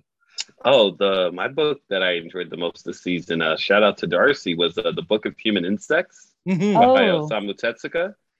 Mm-hmm. Yeah, you're always gonna get me with something that's super trippy. Like the whole time I was reading that book, I just kept asking myself, "What the hell's going on?" It was just super bizarre. I enjoyed every moment of it. I honestly didn't know, Tetsuka outside of Astro Boy, so I didn't know that he had done more mature, like trippy stuff like this. And then also just in narrative, like whenever I see a story or movie, if it's well done and either the ending is really dark or the villain wins in the end, it's always a story I appreciate more just for the fact that like we don't get a lot of those stories. You usually get a happy ending at the end. At the end of the Book of Human Insects, it's like, no, the villain of this piece is going to get everything she wants and screw you. And I'm just kind of like, sometimes life happens that way. Yeah. No, I mean, real life in a nutshell, right? Yeah. Go like, this person who's completely awful, who deserves to get their comeuppance. No, the uppance will not come because that's just how things break sometimes. Yeah, and I'm a huge fan of character growth, but sometimes a story like that where the main character really doesn't have much character growth and wins even though they shouldn't. It's a good twist. There was so yesterday I came home and there was a movie on. I'm not gonna say what movie it was. It was a Western, and we're watching it, and basically there's a gunslinger who decides to hang up his guns and go back and live a peaceful life, but then he's forced to put his guns back, on and basically, take out the bad guy. And I was telling, and well, one, I've seen Unforgiven, like I've seen this before, and two, I was telling Carrie, I was like, if he doesn't get killed at the end of this movie because of him, because he decides to go against his character growth and like decides that violence is the answer, then this movie sucks. And sure enough, he wins, and and like he rides off to the sunset because he's a badass. And I was like, yeah, this movie's stupid. I hate it. so yeah.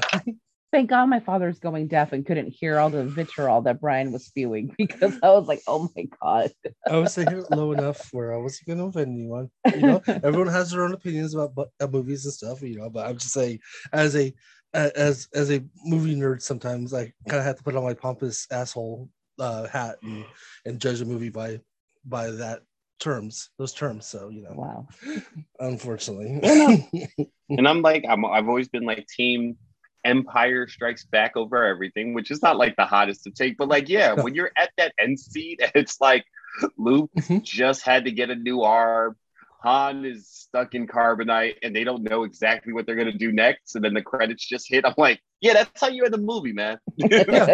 Oh, absolutely. That is a legendary ending.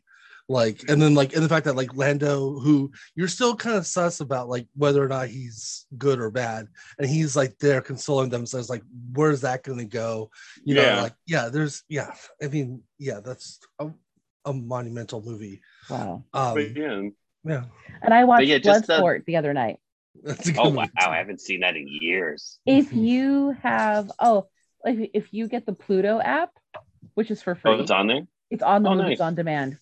Cool. Oh, I watched it at 2 a.m.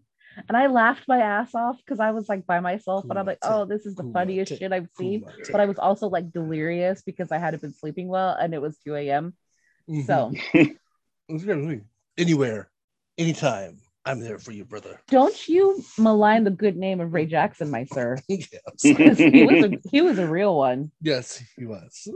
That was a great movie. Yes. All right, well, I chose Bone as my favorite. Oh. I mean, like, is a reason why it's considered like what it's considered, like as like a classic. And I see a lot of books nowadays that basically that seem to use Bone as like the, like how that book is going to go. Like the framework is from Bone, and the Bones is from Bone. Didn't think about it that way, but yeah, just not. There's not much of anything that's unenjoyable about that book or that series.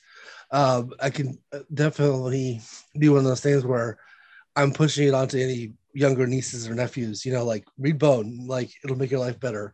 And it's really sad that like it's not being turned into a movie or TV show or anytime soon, because it'll reach a further audience. But yeah, I mean, you had your hot take about Empire Strikes Back, and I'll have my hot take. Bone, it's pretty good. Like, yeah. No, it's funny. I was just thinking to myself the other day. I was like, maybe I should just read Bone Volume 2 today, because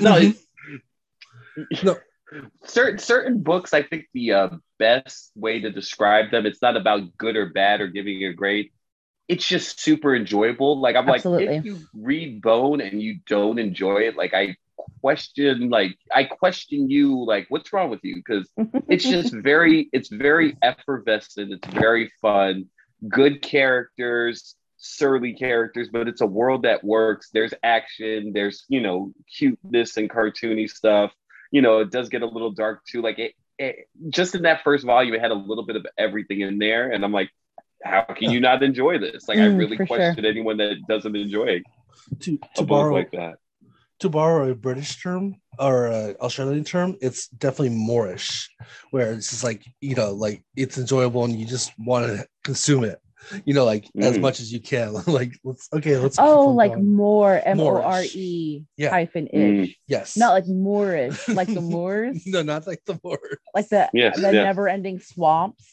Yeah. Okay. No, like Moorish. I was like, what does this have to do with Black Muslims from Spain?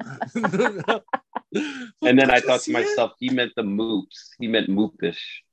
Yeah. That's the joke for like a few people. A lot of people have seen Seinfeld. Well, so yeah, that's on my list of things to read. Like, along with like Hellboy, and all of a sudden, like yesterday, I was looking at the Marvel Star Wars stuff, and I'm like, wow, I kind of stop reading all those. I should just start from the beginning and read every single Marvel Star Wars book. And I'm like, Brian, you have too much stuff to do, too much stuff to read. Your video game pile is huge. You have a podcast where you have to read books. It's like, no. On that note, if anybody would like to start paying us so that way Brian can quit his real job, help pay for my private insurance, throw Richard money as well, and so that way Brian can just do his one passion of reading, playing video games. Did you say eating and playing? Reading great. And playing video games. That would be fabulous. By the way, that would be fantastic. We're open to any Patreon things that we should start doing. Any ads, I don't mind reading ads for you. Yep.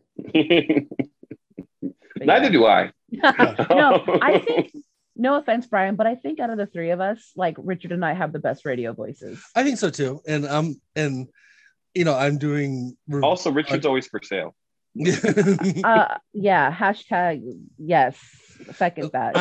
I'm the one who's doing the main talking on the podcast, not the one with the worst voice. No, I'm not saying worse. I'm just saying, like, I think we have the ability to sound very sultry in reading your ads. Well, maybe you guys want to do the reviews for our TikTok and it's Instagram. I was just thinking, I just said I'm always for sale. And I was like, we're gonna get inundated with a bunch of like One American News ads, and I'm gonna be like, oh, I wasn't on sale for this. Oh god, we have to be very specific, Richard. No, we're willing to do ads, but they're a part of our principles as well. Yeah, like we're not going to be selling something that we don't like. I'm not pro, shitting on people and destroying America. Unfortunately, this episode is brought to you by Dogecoin. So I have actually, this is totally off topic, but like just that it makes me very, very happy. I have at our school that we teach at, they recently installed during the short summer break between end of school year and summer school. They've installed free tampon and pad machines in all the bathrooms, including the quote unquote boys' bathrooms. And it's so awesome to see that accessibility for transitioning kids or trans kids or whatever, because like, even though we've had some weird reactions by the kiddos who go to use the bathroom because they're like, what? You know, like obviously these things aren't being brought up in the home, but like it is really cool to see the school district kind of embracing that ideology. And even though it's quiet support, it is nonetheless support. So it's very nice to see that.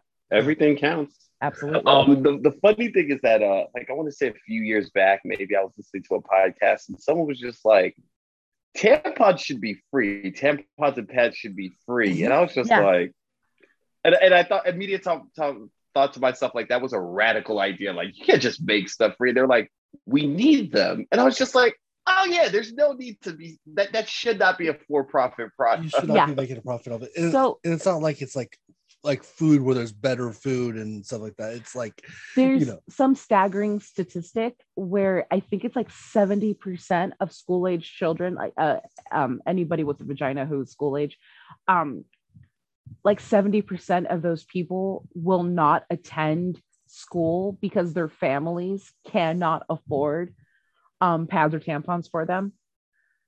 Like that's sad. That's insane. So a lot of like, you know, menstrual product companies will do drives to be like, let's, you know, provide these for, you know, people of like, you know, school age people like who menstruate and blah, blah, blah, blah, blah. Like, that's awesome. But they also just need to be fucking free. Yeah. Like, and yeah.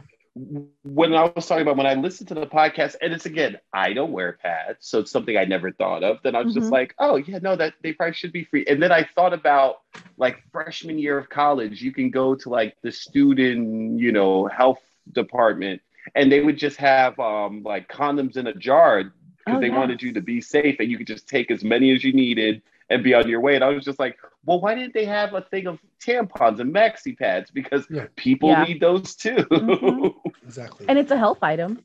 It is. Yes. And it's not something really you can't. And I mean, right.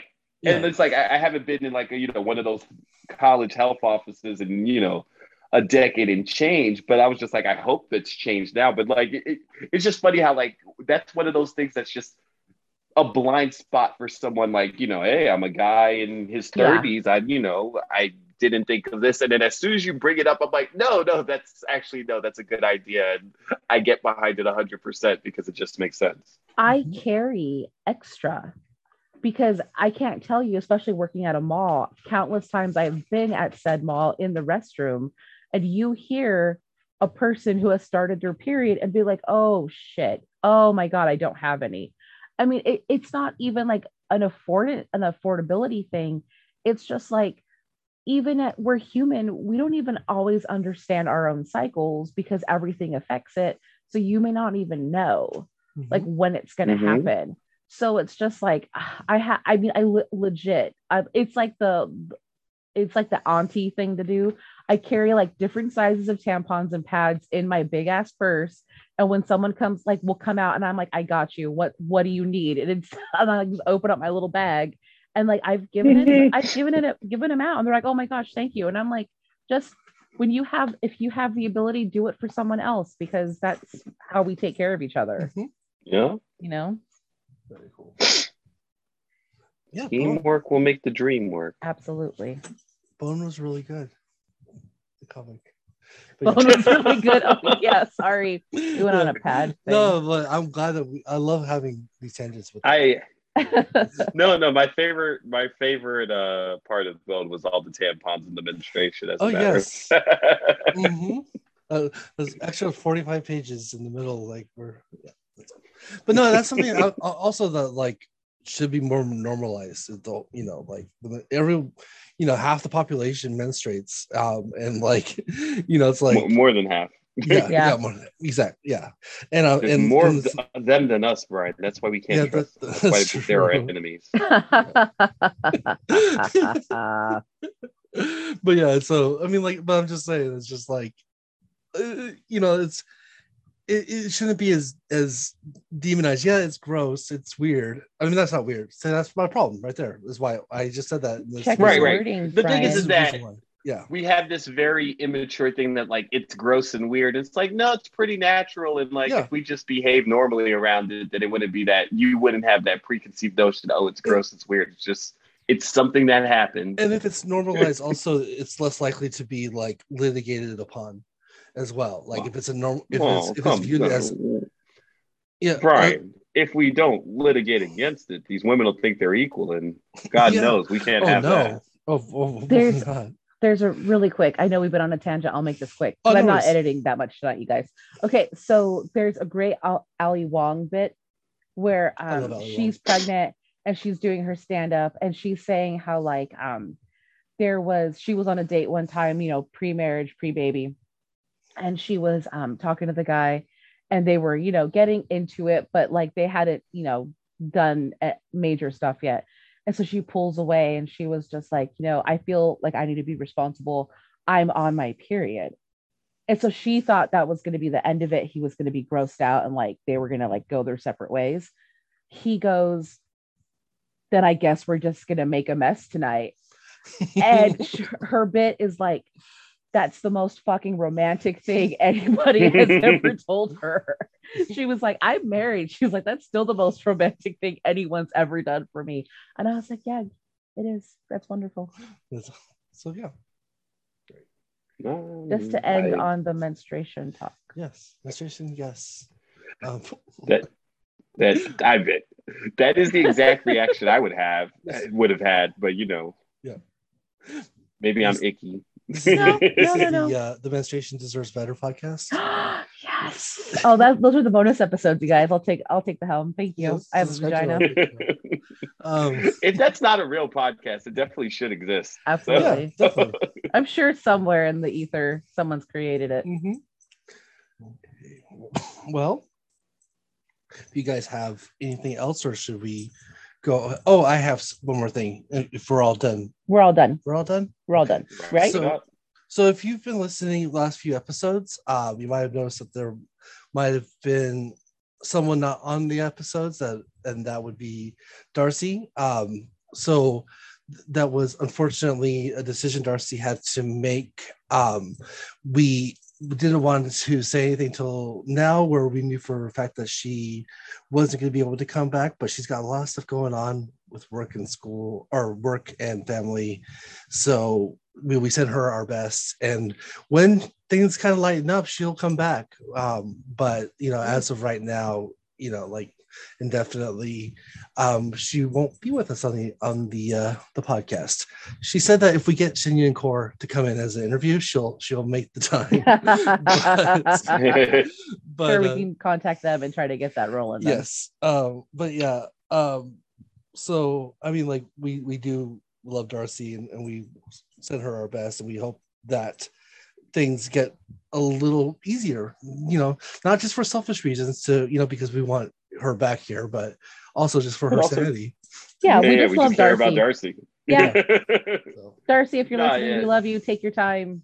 Your space is always here. And if you're not listening, no, I'm just joking. You're wonderful. No, but yeah, no, Darcy contributes so much to the podcast. Absolutely. Just so many great so many of her book suggestions were great books, but also stuff that I would never venture, got out of my comfort zone to check out. So like on top of her just being great on the podcast, I'm like, oh no, I need Darcy to like, I feel like she's a tastemaker, her own kind of tastemaker. And I'm like, I need Darcy to tell me what to read. I don't but no, we would also, you know, the reality of the situation is that we would see her and she's like, you know, between work and real, you know, regular life and the podcast, she seemed to be burning herself out. So we totally get it, and just hope that if she can make time for us, she'll be back. But if not, you know, we're just happy that Darcy's in a good space for herself.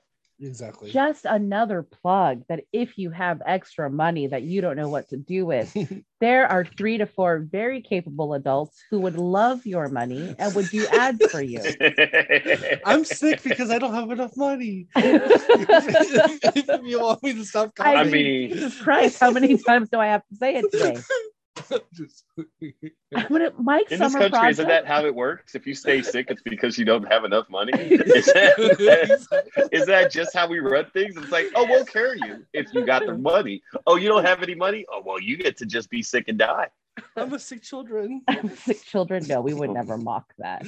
But I think that's my summer project. Is I'm just gonna make a fucking Patreon. I will do the bonus content for all you lovely listeners. Well, I will just speaking of, and my tiers start at $25, $50, and $75. Damn.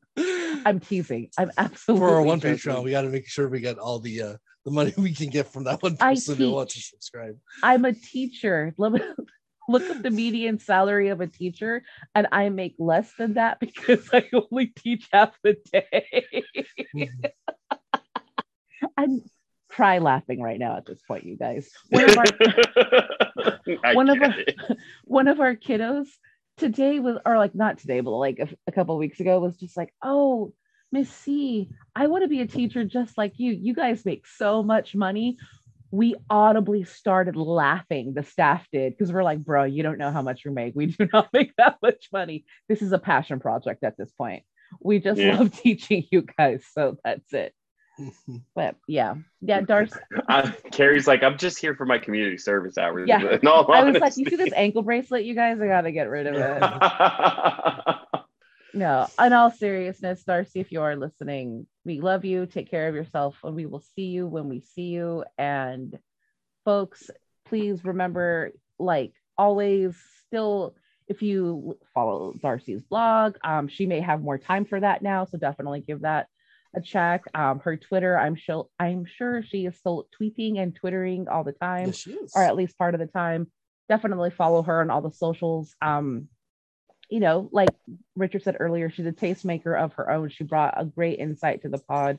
We will miss that because I don't bring that sort of thing. So I'm sure if you still want those types of recommendations, Darcy will be tweeting them. So definitely still follow her. I'm judging whether or not, how much of a bother it would be for me just to message her every once in a while, like, hey, any new comic books you want? Let's not do that to her. She took time off so that way she can like focus on her. Yeah, I know. Let's not bother her. Okay. But speaking of socials, Brian, where can we find you? You can find me at my Instagram, which I don't have memorized, and you caught me off guard. I did. This is Flip of the script, baby. It's the last day of the season. Yes, well, you know what? I can tell you though, CDB Pod is our Instagram and our Twitter, and also our Good Pods. Instagram, also our TikTok is CDB Pod. By the way, we have a TikTok. You can come join us there. Even though I put everything that I put there on our Instagram, and I'm doing, like I said earlier, I'm doing reviews. I'm doing my best. I hope they're fine. I haven't got any feedback yet, but I read a lot of comic books, and I've been doing more books on my spotlights, but I feel like there's a lot of books that that I don't get to talk about, and I want to kind of like do a quick minute and a half review, and what better place to do it than TikTok? But so and then I also get to show you guys the art that I'm talking about, so that's not just a visual, it's a visual and an audio medium, so good stuff. But Richard, where can we find you while I find my personal Instagram? I am at TopCat360 on Instagram, on Twitter. NBA season's over. The Warriors won. That means good triumphed over evil. I really, really don't like the Celtics. I don't like the Celtics generally. I don't like the Celtics because they beat my team this year, and they weren't good. They just got lucky that Jimmy Butler was, more or less hobbled for 2 games.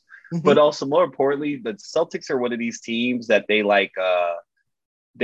flop a lot and embellish contact and whine to the refs. Like a story arc in the NBA Finals is their coach telling them, hey, stop whining so much and go play on defense. And I just felt that it was good that they lost for the youth of America, because you don't want your champions to be a bunch of whiners and fakers. You want them to be, people that play the game straight up and like win straight up. So I just felt that it was good for our overall society that type of team lost the finals, and a team that just kind of went in and beat them, didn't try to embellish their way into winning, beat them pretty soundly. So I thought that was good for all of us. Also, if you look me up on Twitter now, since I'm out of basketball stuff, just kind of watching the dissolution of America, hoping that these hearings do something because I kind of like it here. This is where I keep all my stuff, and I don't want it to go away. So, and we're Americans. We could do better. That's the whole thing. Absolutely. That's the whole Like, point we of made America. a bunch of promises about freedom and doing the right thing at the beginning, and the whole thing since has been, us trying to live up to that. And I don't know why people are trying to drag us backwards all the time, but what we do here is we persevere, and we'll get past all this shittiness, just like we got past all the past shittiness. At least that's my hope. Yep. The Constitution, the Bill of Rights is more than just the Second Amendment. Let's talk about the other things that we need to fix. Like, instead of trying to keep an antiquated amendment around. But yeah. I don't, just really quick, I don't think NBA is as much of a copycat league as the NHL is. But like that's something that happens in the NHL is like if a team wins a certain way, then like half the league decides that's the way you win. No. And so no. NBA is very much a copycat league in that fashion. Okay. Once the Warriors started winning, everyone tried to play like the Warriors, except you don't have Steph Curry, so it doesn't really work the same. Exactly. So like the New Jersey Devils won in the 90s playing mostly defense and had a really good goalie, and it kind of ruined hockey for a very long time because it used to not be 1-0 games all the time. Like it was, you'd have actual scoring. Yeah, they took the emphasis away from offense, and then everyone was like, well, that's the way you win. Yep, exactly. Grittiness and defense and a good goalie. That's all you need. And so and now we're just getting back into the era of like, more scoring. I mean, so which is nice. And sorry, our dog is knocking over our laptop at this moment, so we better call it. But so I'm glad in the NBA that like Celtics that didn't win for that fact, because you don't want a bunch of floppers all the time, embellishers. That sucks for everybody. It really does. So that's gross. They disgust me. Yep. Me too. Well, I'm Brian_CB on Instagram. And Carrie, also our book club. It won't be around for the next 3 weeks because we're gonna not have regular episodes. But we actually have something kind of fun and special to for these next these 3 bonus episodes that are free. They're not on our Patreon, but they're going to be fun. And it has to do with something that's coming out at the end of July on a streaming. So we'll get into that a little bit later next week. So stay tuned. And Carrie, do you have a nonprofit for the week? No, but so looking up on the Guardian right now, because once you guys start talking about sports, I'll zone out and fucking look up on stuff on Instagram. My bad. But so right now there's a national, speaking of, tampon shortage. So essentially what's happening is it's like supply and demand. There's things that shipping and suppliers are still having difficulties because of COVID, and production workers, obviously, it's just a big fuck up. So not on the workers part, but like on corporate part.